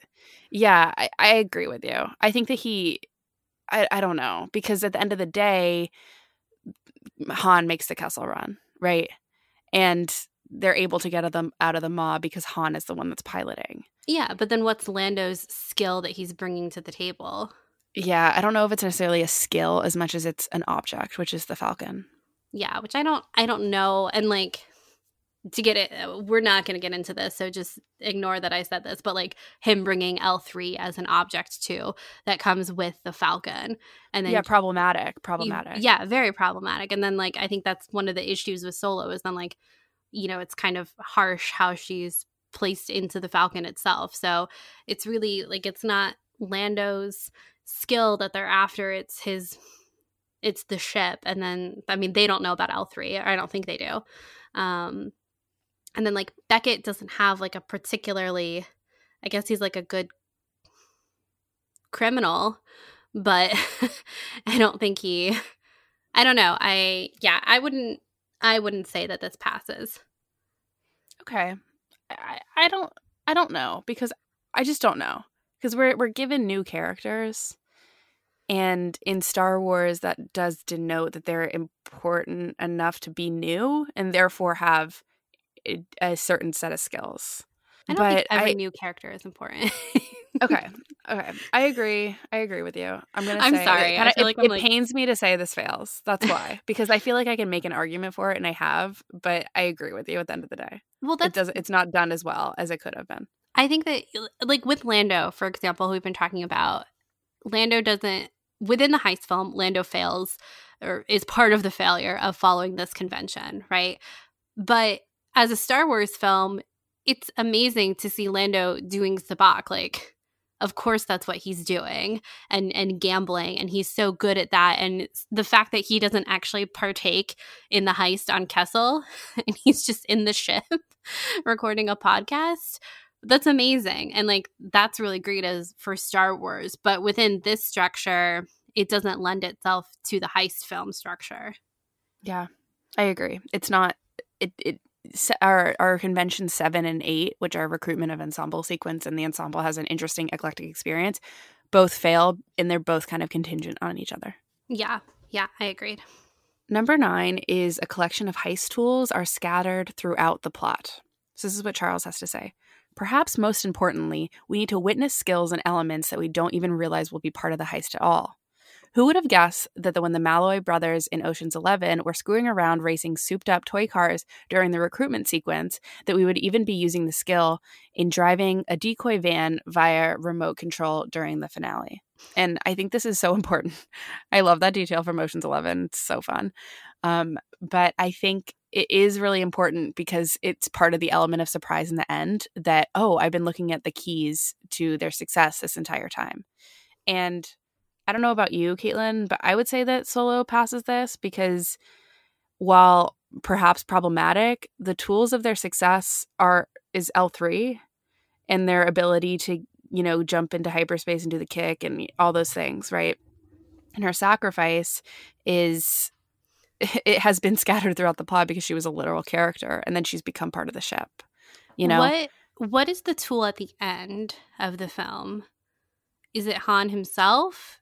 Does that count? Does it need to be something physical? I think you're totally right with L3, but that's like their second big heist or like sequence, I guess, if it was. But then at the end, what is it at the end? When you say the end, what do you mean? I mean, I like the whole last sequence with Dryden and Kira and Han and Beckett. I would also say it could possibly be, I don't know if tools even needs to be a physical thing when Kira even takes a sword that was part of Dryden's collection that we've been watching throughout the entire movie too. Mm-hmm. That was her able to get out. And I think that Kira herself can even be part of this tool for Han's own escape even. Yeah. Because her, choosing to align with Han in the end and kill Dryden, I think is something that we perhaps could have seen coming because we understand how Star Wars works and we are sympathetic for people and we want them to break free of their chains and everything. But at the end of the day, we didn't know if that was going to be possible because throughout the entire movie, she was no Dryden. She's literally branded, right? And the way that she gets out is, I don't know, I think part of the tool in the success of the heist. Yeah, and that she even has a physical ring that is used to call Maul to her, or the hologram. So true. I didn't think about that. Yeah. I think this one is an interesting one. I would probably say that it's, again, like a 75% kind of pass. I do think it passes, but I think it's one of those things where it passes, but it's not fully what we see in, like Ocean's 11, the quote unquote perfect heist film. Mm-hmm. Yeah, I think that's fair. I do. Just because of the way that's also perhaps part of the problem of Solo not having a recruitment sequence. Mm-hmm. Because in that part of Ocean's 11, the quick shots that you see in the recruitment sequence definitely come to play an hour and a half later in the film, right? Yeah, and to the point where you're already living so much in the movie that you kind of forgot that happened until it's happening and you're like, oh yeah, I remember that detail about the character. Yeah. Yeah. So I don't think that we actually get that with Solo, but at the same time we do, but it's deeper because it's Star Wars. Yeah, I think really the only thing we get that's really like an oh yeah moment is with L3. The thing with Kira and like her physical ring, I don't think that's like an oh yeah moment, but it's like a oh. Yeah.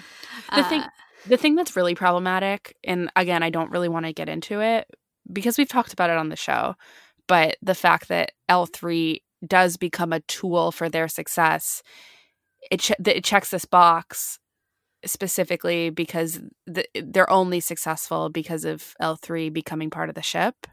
And that was a surprising moment. And as an audience member, that surprise wasn't, there was really no catharsis in that surprise for me because I was depressed about it.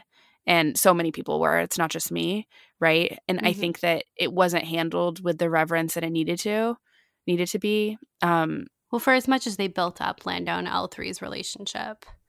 Yeah, and perhaps that was the problem here is that giving humanity to a droid and then her dying and then becoming part of the ship when her whole shtick was about not becoming part of a machine, you know? Controlled. And I think that, not to be controlled and then only to be controlled in the end, I think is a weak point in the narrative. It does not make sense thematically. But at the same time, I think that we can recognize that L3 is scattered into the plot and becomes a heist tool. Like she's part of the heist tool. So I would say this passes. I think that's part of the difference with Solo as opposed to other heist films is I think that Solo has very self-contained sequences. For me, it's a little like Solo as a whole is a little bit more choppy, and this goes back to our discussion of like, okay, so maybe Solo should have been a mini series, like episodic, that might have served its plot better. Because of something like L3, her piece of the story, her use as a tool for the heist is really kind of over, and it's not referenced ever again when they get to Savareen, and it's really kind of contained from when we meet her, which is a good chunk through the film until she becomes a part of the Falcon. I just think it's an interesting kind of difference with Solo than we see in something like Ocean's 11. And you're right, like not having that kind of recruitment sequence with the ensemble where they would have time to close in on some of these details, to do close-ups, like more close-ups of things like Kira's ring and stuff like that. That kind of feeds into this convention. But yeah, I mean, it more or less passes. Like I said, I would give it about a 75%. Still passes. 75 is still passing. Charlotte just wants to pass Solo like for everything. So our next convention is the target is personified. Quote, the heist is more than merely a story about taking stuff. It's about standing up to something. Justice and revenge. Good versus evil requires a villain. It's more fun to watch that than good versus insert neutral building containing a vault. Neutral building containing a vault. The interpersonal conflict in that movie exists, but it focuses on the relationship between the thieves themselves. Internal strife takes away from one of the main reasons we love heists, us against them. I think that Solo passes this. I think it could have done this a lot better in different ways, but I think it does pass it. I think it totally passes it. I think this movie is about interpersonal conflict, which is like why I don't think it passes some of the ones that we've talked about, because I think it perhaps leans so hard on interpersonal conflict that we understand at the end that Enfys Nest isn't the bad guy, but instead is the good guy, right? Yeah. And the bad guy is Dryden in the Empire, and like that's what Star Wars is realizing like it's so much bigger, you know, that oppression is still there. And I think this movie does it. I think the target is personified here. They're not just stealing just for this steal, but it's Dryden, but it's also Darth Maul. It's so much bigger, right? It's the syndicates. It's this constant loop, you know? Yeah. I think that the relationship that has always kind of disappointed me the most with Solo is Beckett and Han. I think it's the hardest one for me to crack. I think because I really think that they shouldn't have killed Val in this story. And if you go back and listen to our Solo episode from 2 years ago, I walked through this whole kind of alternate timeline of if Val had just abandoned Beckett rather than dying, if she had just walked away from the train heist sequence, I feel like it would have set up Beckett's conflict with Han being so willing to bring Kira in way better for me. Because kind of similar to like Rey and Ben, like we don't really see Rey taking time to grieve Ben, and we don't really see that with Beckett and Val. He mentions it, but it's like it's so brief. I don't buy it. I don't think it's well done. I know you don't either. But I think that the interpersonal conflict between Han and Kira is well laid out and done very well. For me, I don't think that Beckett and Han's is, and I think that's just like a me thing. I know a lot of people disagree with that, and that's okay. But I think that if Val had lived and abandoned Beckett, he would have had so much more conflict with Han about bringing Kira in, and it would have felt more real. Like if Val had abandoned them, Beckett would have been able to say, like, you know, his whole tagline of like, don't trust anyone. You're gonna be like, look, like Kira's gonna abandon you just like Val did to me. Like, we're the same here. And then at the end of it, Han would be able to show, like, no, we're not actually the same. I'm different from you, and this is how. The way that you would have written it would have been better, in my opinion. So, yeah, I think that for me, it's hard to completely pass this because it's like, I think that Han and Kira is so well done. But then for me, Beckett and Han isn't. And I think that for as much as like Chewie and Lando are, and Chewie in particular, are big pieces in Han's life, there's not conflict between those two. And there's conflict between Han and Lando, but it's more comedic at the end of the day. And it's not as big, like, Beckett and Kira are the main players in Han's life in this film, I think. They're the main people that are kind of talking to him and influencing him in this film, I think. And one of them, I think, is really well done, and the other, not as well. So it passes. It passes. Yeah, I would say that, to go to Charles's words, it's the reason why we love heists is because it's us against them. Solo is us against them. It's this group against this group, you know, and we root for one group over the other. And that the groups, like, there are two competing groups, right? There's Dryden and then there's Enfys Nest. And it becomes very clear who the target is, right, at the very end, you know, and it is us, both of those groups. It turns out if there's, you know, three, right? Two of them are against one, which is really cool, right? Yeah, definitely. So I would say it passes. You're right that it's complicated because everything is complicated. Okay, so the next one is the cat is personified. Quote, the baseline expectation of a heist is that our heroes are trying to steal something, but a surprising number of films fail to take advantage of the key conflict, having an actual character try to stop them. Many heists simply fall back on a generic security element surrounding the cheese. This robs the story of an extremely delicious potential element. In our favorite, in Ocean's 11, this one casino owner, Terry Benedict, plays both the target and the cat, manning the security station of his casino throughout the movie. I'm not saying the cat has to be the same as the target, although it worked well there, but the cat should definitely know that the mouse is coming. What do we think? I really like the cat metaphor, but it also kind of confuses me a little. Well, it's a screenwriting thing too that has always confused me, the whole kill the cat thing. Yeah. But I think that if we can compare it to Ocean's 11, as it is said, you know, the cat and the target being the same, I think Dryden is both of those. But also, I think the movie reveals that there's an even larger personification of a cat in Darth Maul at the very end. Mm-hmm. Yeah. Dryden does become both by the end.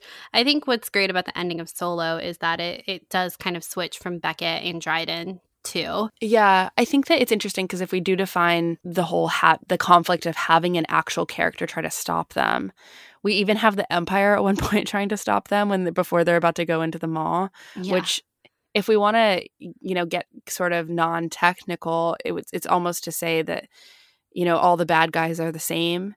And so they are trying to get away with something, right? They're trying to get away from the Imperials. They're trying to get away from the Pikes, who you stole so much from, right?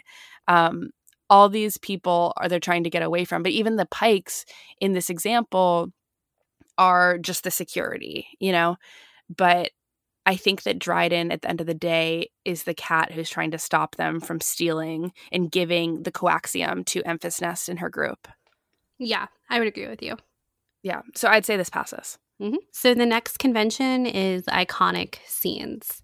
Charles writes, this convention is related to how the classics are marketed and remembered. It's an artistic scene within the context of a good story. There's no question that Solo passes this completely. It's very aware of what they consider iconic and what they don't. Yes. Yeah. It's not even really worth spending time on, to be honest, because I think that Star Wars is so aware of itself. I think it's a 2-minute sequence of showing off the Millennium Falcon with the Force theme that plays over it, right? They said, you want iconic? We'll give it to you. Exactly. So, yes, passes 100% flying colors. Okay. So the next convention is a good enough B plot. And this is what Charles has to say about this. He says, he writes, quote, so as we alluded to in a classic drama, the B plot carries the theme. For example, again in Titanic, on its surface level, he said sorry for the pun, is a story about a sinking ship. The B plot of Rose and Leo carries the controlling idea of unconditional love endures. That's what we go home remembering. Similarly, in Heat, we go home thinking about the link between Pacino and De Niro. But in a classic heist, the score is equivalent of a sinking ship. The A plot is the thing we came to see. We want to see the magician in action. The B plot does not have to make us cry. That said, the B plot does still have to be good enough. Let's look at Logan Lucky. In this film, our hero, Jimmy Logan, sparks up a love interest with an old high school friend at around 31%, but she ends up having nothing to do with the score or any of the side plots. Now, I don't think she should have been eliminated from the script because it would have been nice if a little romance was tied in with the heist. It gives the story that extra dive that has us rooting for the hero for reasons beyond merely getting away with the cash. So what is the B plot of Solo? The B plot 100% is Kira's relationship with Dryden.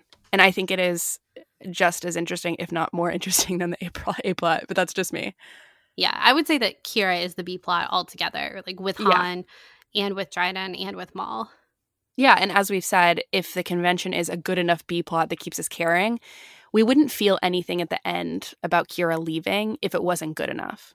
Yeah, I think we've spent this whole episode just being, 10 for 10 on Kira.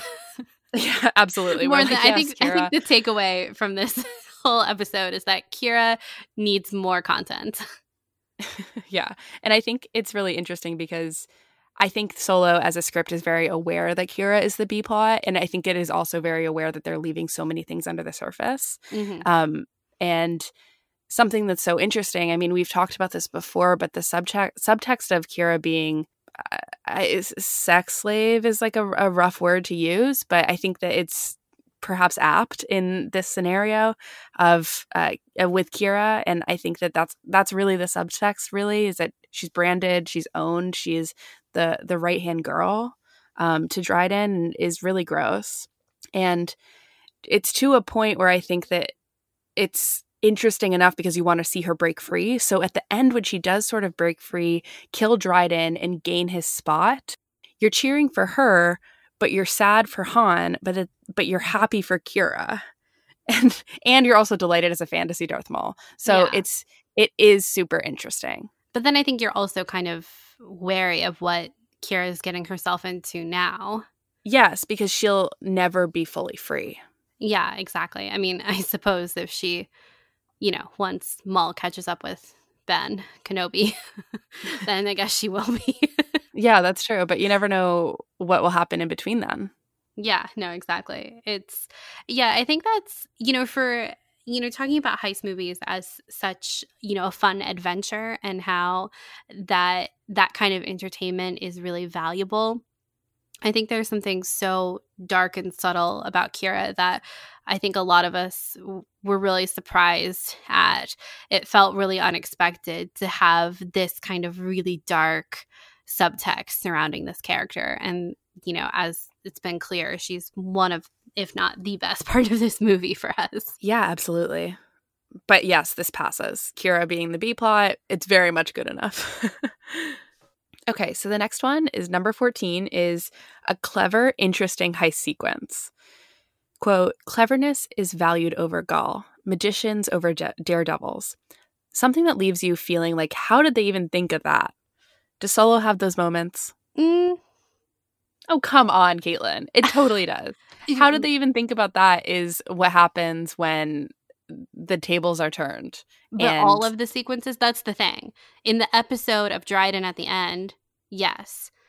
With Kessel and with the train sequence, I don't think so. No, but the train sequence should not be really counted as part of this because But it's not even magical. There's nothing clever about that. They just it's brute. They're being daredevils. I would say the whole Pike sequence though on Kessel is clever. Because I would have never thought that the droids learning sentience would be their key to creating a distraction and leaving. But that wasn't planned. It wasn't planned, but it was, in the end of the day, L3's mission and goal and purpose. She says, like, I found my life's purpose, Yeah, I think L3, I think, went in, if she ever saw a droid, that was gonna be her plan. But it certainly wasn't a necessary linchpin it was a linchpin. It wasn't planned in the setup for them. I can't believe you're saying that this isn't a clever, interesting heist sequence. It totally is. The double crossing. It's so good. With Kira? Yeah. Yes, I think it passes. It builds, let me say this. It builds up. I think that the first sequence is not at all magical. I don't think it's clever. The second one, we're gaining a little bit more steam. We've got L3 who throws in the wrench kind of literally. That was not at all a part of the buildup or anything that was in their plan. I think this goes back to the fact that there's not an ensemble sequence and there's not a sequence of them planning out what they're going to do, right? Yeah. I think that's where this comes in. So yes, it passes, but it gets better over time, I guess is what I'm saying. And yeah, of course, the first one is going to be a failure because it's the failed heist and they've got to it's almost like their practice run for what they're gearing up towards. But I don't think they tried to be creative and then it failed. And it's not yeah. So I think it gets better over time. And the ending, of course, the ending of Solo it hits all the points, I think, in these conventions. But that's the thing about Solo is that it feels more episodic. And so it's chunkier, and where it passes pretty much with all flying colors in the last quote unquote episode, I don't think it does as well in episodes 1 and 2. Yeah, I think that's fair. I still think it ends in a clever, interesting heist sequence, though. Yes, it ends in a clever and interesting one. Yeah. The Kessel heist is fun, and it's interesting, and it keeps you compelled, though. So, I don't know. I think that it's 2 out of 3 for me. I would give it 1.75. Okay. Out of 3. That's fair. That's fair. I'm sorry. No, it's just funny. You're very judicious. I think it's because it's with the Kessel run, you're right. It is very entertaining, and Kira is really fun in it. Han and Chewie, that whole thing going on. I think that the sequence of Lando actually coming out of the Falcon and going back for L3 is incredible. But then I'm sad because of where it ends with L3, Yeah, but it's still successful. They pushed out all that coaxium, and they got help from the Wookiees, which is surprising. What cost? Yeah, some might call that clever and interesting. I'm just saying. Yeah, some might. And I did. So I'm passing it. So it's clever that they put L3 into the Falcon? I mean, I think in order to escape, because like you said, she's the tool for how they escape. So that's the clever thing that led them to their escape. And I agree. I think that it is conceptually, it makes sense, but it's muddled by the fact that L3 is a droid's rights activist. I think that's, unless she said something about make me part of the ship so I'm forever with you, I think it's different because there's no free will there. And I think it's muddled, but it is clever. You can't deny the fact that when you watch Empire Strikes Back and you see that panel in the back that is supposed to be L3, that's clever. They added that in there, And I think that whether it's good writing, whether it's successfully done, I think is to be debated, but it is clever. It's something that someone thought of that works on some level. Yes, I agree with you there. Okay, so number 15 is the characters we love and who steal from the ones we don't. And there's this quote from Danny Ocean from Ocean's 11, the favorite heist movie, that is, don't hurt anybody. Don't steal from anyone who doesn't deserve it, and play the game like you've got nothing to lose. Really good quote, because I think this really applies to so many heists and really applies to character-driven heists, including Solo, I think. Specifically, I think that this is really Han's mantra. If we can compare, I don't know if we can do this, but Danny Ocean to Han. This quote is, I can hear Han say, don't hurt anybody, don't steal from anyone who doesn't deserve it, and play the game like you've got nothing to lose. I can hear him saying that, But at the same time, to go back to our previous conversation about Han, perhaps being wanting to steal at the end and to continue to be a thief, it's a little muddled. What do you think about this? Yeah, I think that kind of like what you've said is what I thought about it too. I think Han is trying to become Danny Ocean, or he's learning how to be Danny Ocean. It's strange because if he's headed to Tatooine next, how long is he in this kind of place in life before he meets Leia and Luke? But yeah, I think that he's trying to become this person. He wants to be this cool in Solo. Yeah. And yeah, we love the characters. It's no doubt. You know, if the convention is characters we love and the characters that steal from the ones we don't, this passes because we love Han Solo. We went into this movie loving Han Solo. Obviously, we love Qi'ra. Obviously, we love Lando and Chewbacca, right? And L3. So we root for the success of them but at the same time, it's like we want them to run away with the money rather than to give it over for some job, you know? Mm-hmm.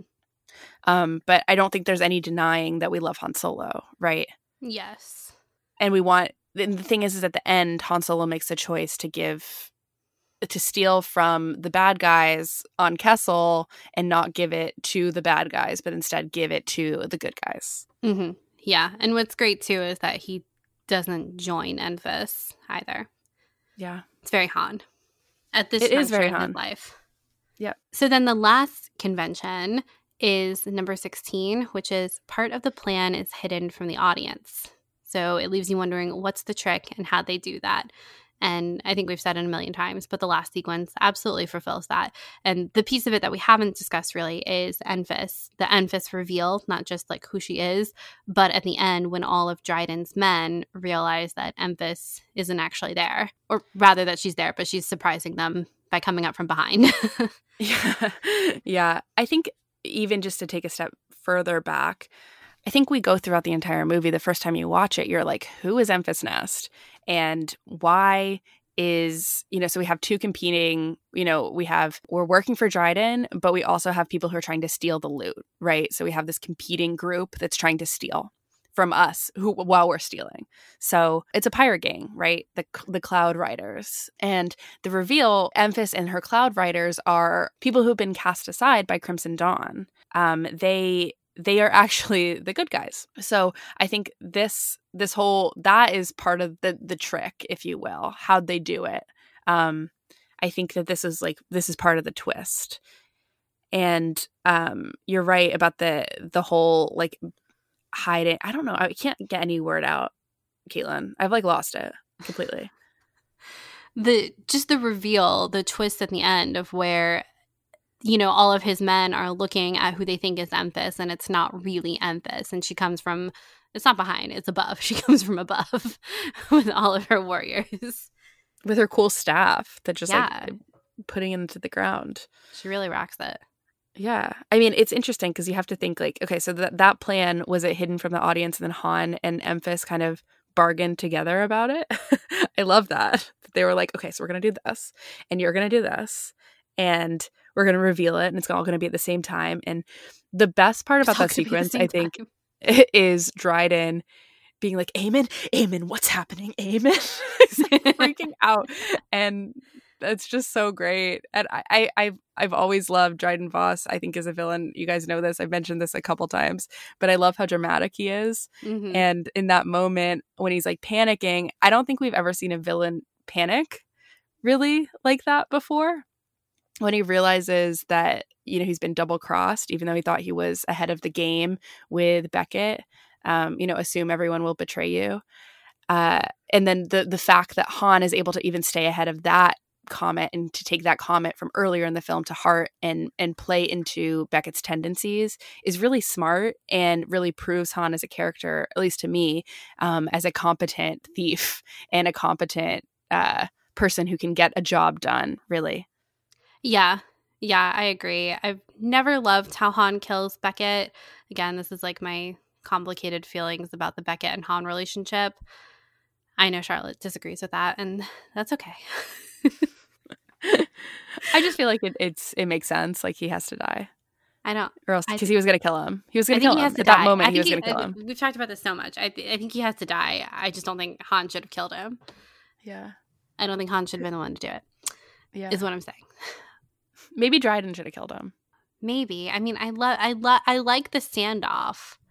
I do too, and I like the walking with the coaxium and Chewbacca walking with it through the desert. There's something that's really slow and moving about that is like he's not in a rush. It's not even in a rush because I think you're not allowed to be in a rush when you're handling explosive coaxium. There's something that's so like soft about the way that people have to carry coaxium that I think makes the tension very high because it's explosive, right? Yeah. And I've always liked that sequence, though, of the circle cam, really, of Beckett and Chewie walking across the desert with the actual coaxium to bring Memphis. Yeah. Yeah. I mean, I do, too. I like the sequence. I like their conversation, too, you know. He's going to go and play the Valacord. I think it's a good sequence, except for the end. Yeah. But yeah, so Solo passes this convention as well. Okay, so how many conventions did we pass? So there are 16. Okay, so we have 12 that we passed. So 4 that we didn't pass. Yeah, so 4 we didn't pass, which means I think that 12 out of 16 is pretty decent. It's really good. It's not Ocean's 11 perfect heist film, but I think that on the onslaught we knew that it wouldn't be because of our discussion about genre in Star Wars. Mm-hmm. It's not going to be a Star Wars because it isn't, or else we would have already talked about it not 2 years later, right? We would have talked about how Star Wars came out with a heist movie. But at the end of the day, they did follow a lot of these conventions, and a lot of these conventions are not just part of what makes a successful heist film, but also what makes a successful action film. And I think those things are pretty similar in a weird way. I think that Han Solo's first story was always going to be a job, a heist, something like this, right? Mm-hmm. I don't know. What do you think? Yeah, I mean, I think it was good to go through all of these. It's funny because the ones that we kind of really failed were the ones about the ensemble ones, which are such a big part of heist films. The fact that there are only kind of 2 conventions in this list is kind of interesting, I think, because I think that those are incredibly important for a heist film, and those are the specific ones that we failed. So yeah, I think it is a heist movie. But it's weird that I think it's kind of this big piece of a heist movie that it did fail in. But part of that goes back to the genre of Star Wars and what this film was doing for Han specifically at this juncture of his life. And the fact that he doesn't exist just in this film. We know so much about him, and we discussed this at the top of the show. So is it bad for the film necessarily that it doesn't have a great ensemble? Yes and no. Is it bad for like Han's character? No. Is it bad for it as a heist film? Yes. Does that make it a bad film overall? No. Here's the ironic thing. Do we like ensemble casts in general in Star Wars? Do we? I don't know if Star Wars has done it very well, to be honest. I think that's the thing. Yeah. So instead of, and that's our opinion generally on ensemble casts in Star Wars, are too many characters, really. The idea is that sometimes Star Wars has too many characters and we're not going to focus on enough. Mm-hmm. And I think that what Solo does exceed in is we are pretty focused on Han.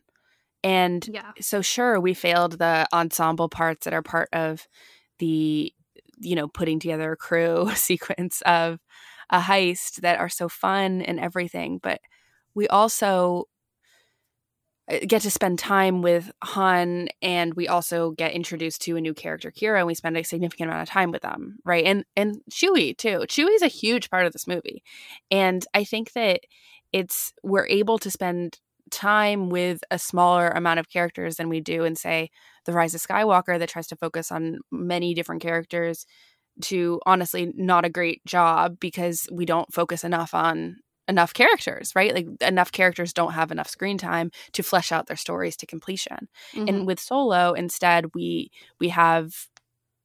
able to focus on Han Solo, the titular character, right? Oh, I think that this goes back to Charles's kind of main point, is that a heist film should be more about the how than the why.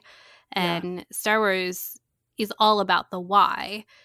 And in order to explore the why, you have to go deeply. You should go deeply. And when Star Wars is successful, it does go deeply for fewer characters. You know what I was just thinking about? I don't. Mandalorian had a great heist episode. Yeah. That was really about the how versus the why. Mm-hmm. And that why never really got revealed until later for The Mandalorian, to much to your frustration. I think in that episode, you were like, why are we spending time in this part when I just want to see The Mandalorian come to his senses about his understanding with like fatherhood of Baby Yoda, right?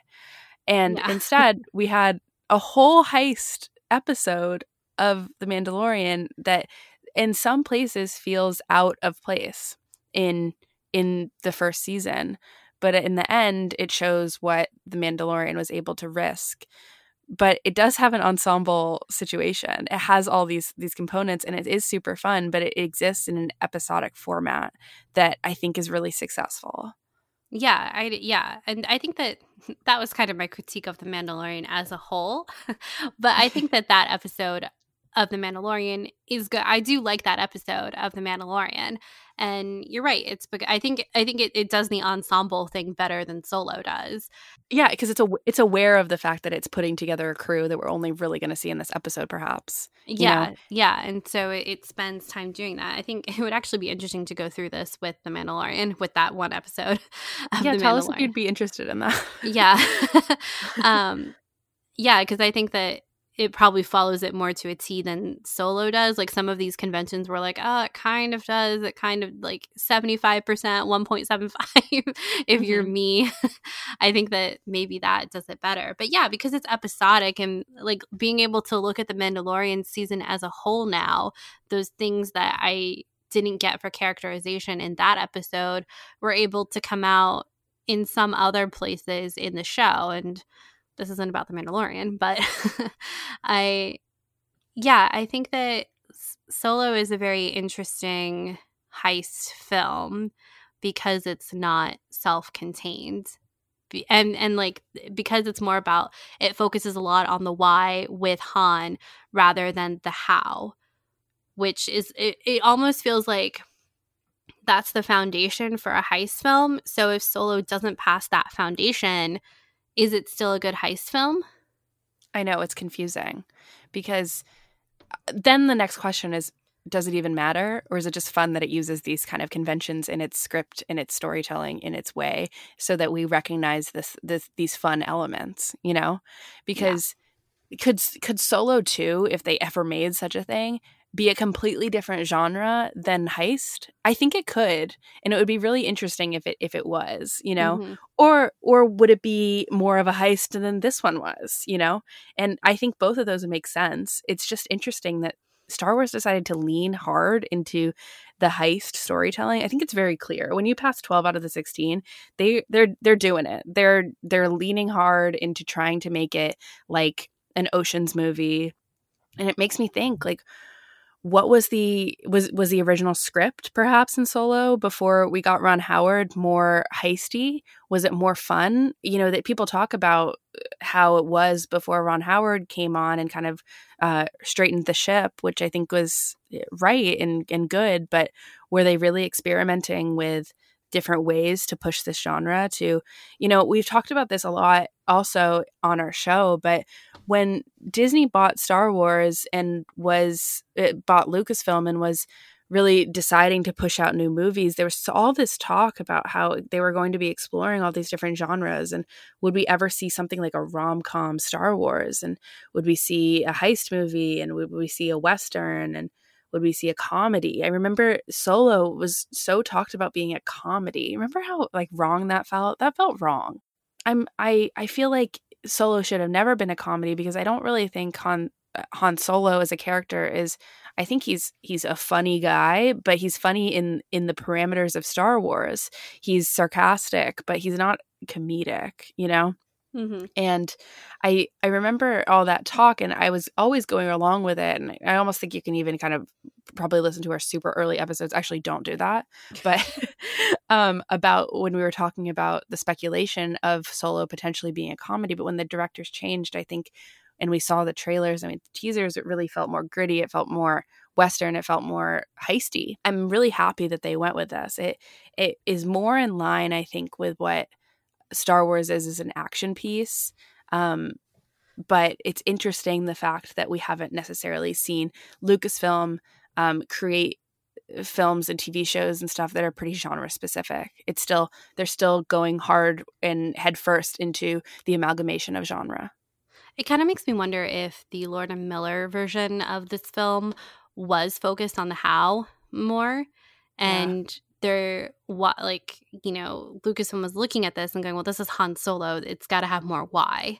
Right. I can totally see that. I can 100% see that. And what's funny is I remember talking when this film was coming out of like, is Han Solo Han Solo is so iconic. Like, it's got to be so hard to make a film about Han Solo that isn't Harrison Ford. I remember talking like, is this the best place to like bring Han Solo to do something that when we were thinking it was a comedy, like that genre specific, is it good to like do that with Han Solo for as important as he is to the Star Wars universe?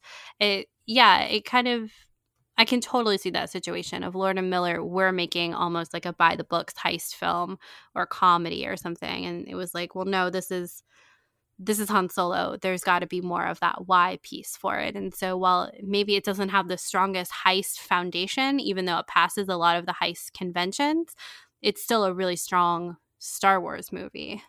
Yeah, because it has to feed into the themes of love and friendship, and it has to feel personal. Like, I think heist movies do feel personal, but there's a certain personalness that has to happen in Star Wars. It has to be pretty character focused. It has to reflect the themes of the other stories in order to be self-referential. And I think that we're able to watch Solo and bring some ideas of breaking free, about freedom, about companionship and everything, and apply them to movies that were coming out around the same time, like the sequel trilogy. And that's what I think that they were going for at the studio, right? I think they were hoping for something that felt more in line with the rest of the body of Star Wars work that was coming out at the time. I think, though, that we're such needy fans, and that I think we really want something that is super genre led. Like, we want just like a really, like a rom-com or a political thriller or like a mystery. Like, we want like a Knives Out for Star Wars. We totally do. That doesn't necessarily have to be, and I know that I'm saying this, like, it doesn't necessarily have to be tied to the like why of Star Wars, right? And I know that when that happens, I'll probably critique that when it comes out. But I think there is value in just using these genres really almost in a cliche manner in the Star Wars universe. It would be really fun to see how a mystery, like what is a mystery house like the one in Knives Out, what does that even look like in Solo? Like, in Star Wars, to have a film in Star Wars that takes place pretty much in one setting for the entire time, be crazy. It's really hard to even picture it. I know, because Star Wars is 4 planets and 5 action sequences and a surprising ending. You know? So when you were talking at the very top end of the show about like Star Wars, for as much as we love like the character and mythology of Star Wars, it is also action sequences, and like we need that for it to feel Star Wars. But I want to see a film not in a way use these Star Wars conventions, and can it still be Star Wars? Yeah, give me the perfect heist. Give me the mystery. Yeah. Give me the rom-com. I want it. And I think that we see at least certain filmmakers experimenting on Disney Plus with different genres. Like, I'm so excited for that Vision and Wanda show that's coming on from Marvel. And I feel like that's even experimenting with genres and kind of poking fun at things and getting kooky. And I feel like Star Wars needs that, because in a way, the underlying tone of what you're saying is that they didn't lean hard enough into a concept, but instead tried to play it safe. But they couldn't have, because it's Han. I know, that's the thing. And that's I think the problem with focusing on a character like Han. Yeah. But overall, I think this movie, it's so fun to look at things through the lens of a heist, because at the end of the day, Solo does have 3 separate heists, really, that culminate into one. Yeah. And does it do it successfully? I think so. I mean, it's a good movie and it's fun to watch, and it's a fun if it's fun to watch, just like it's fun to watch Ocean's 11. You know, at the end of it, you're like, yes, they did that. I can't believe they did that. I feel the same way about Solo. Yeah, I think I do too, especially now. Yeah. It is fun. I have a good time with it. And I'm looking forward to watching it again. Yeah, me too. It'll probably be sooner than some people might think. Yeah. Yay, congrats, Solo. Just take me back to 2018, man. I just want to go back. Please take me back to 2018. Alas, we are in 2020. But this conversation could only happen in 2020. So there is that, I suppose. It's true. Well, is there anything else that we want to say about Solo, the heist film? I do want to say, just please check out Charles's blog and his posts because they are fascinating. And if you have any passing interest in heist movies, if you made it this far, I'm guessing you've seen some of them or you know how fun they can be. And looking at this list is really cool. And I love when people are able to break down things and storytelling. And that's no surprise given our podcast, but I think this is a really cool entry into film analysis. Yeah, it was really fun. I'm glad we finally got to record this episode. It's literally been a long time coming. Yeah, it really has. Yeah, it was really fun to go through. This also, we don't usually do like lists a lot of the time either. So this was a good episode. I hope you all enjoyed it. And what are your thoughts? Would you have passed or failed things that we didn't? You should let us know. You should. You should really let us know specifically online, and here are all the places you can find us. Did you like that lead-in? Did you? Yes, I really did. I need constant affirmation. So do I. So thank you. So you can find us online. The podcast is on Twitter at SkyTalkersPod, or my personal handle is at Caitlin Plusher. Charlotte's is at Clarity. We also have our website, skytalkers.com, our email, Instagram, and Facebook. You can find us at all of those places. And if you haven't left us a review on iTunes, if you want to take just a moment, you can even press pause on this recording.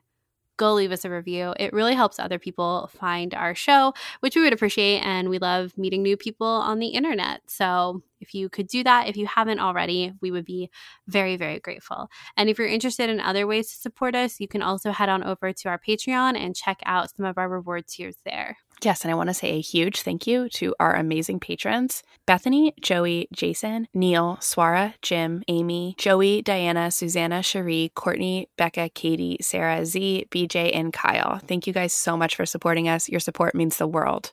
Yes, thank you guys so much. And as always, until next time, may the Force be with you. May the Force be with you.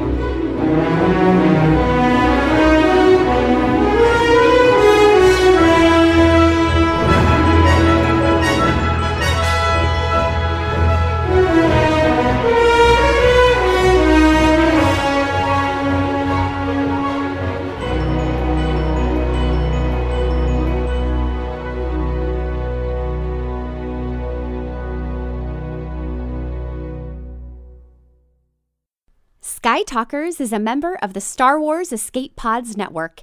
Explore more great content and get to know our sister shows at weareescapepods.com and on Twitter at weareescapepods. The Star Wars Escape Pods Network, promoting positivity in fandom.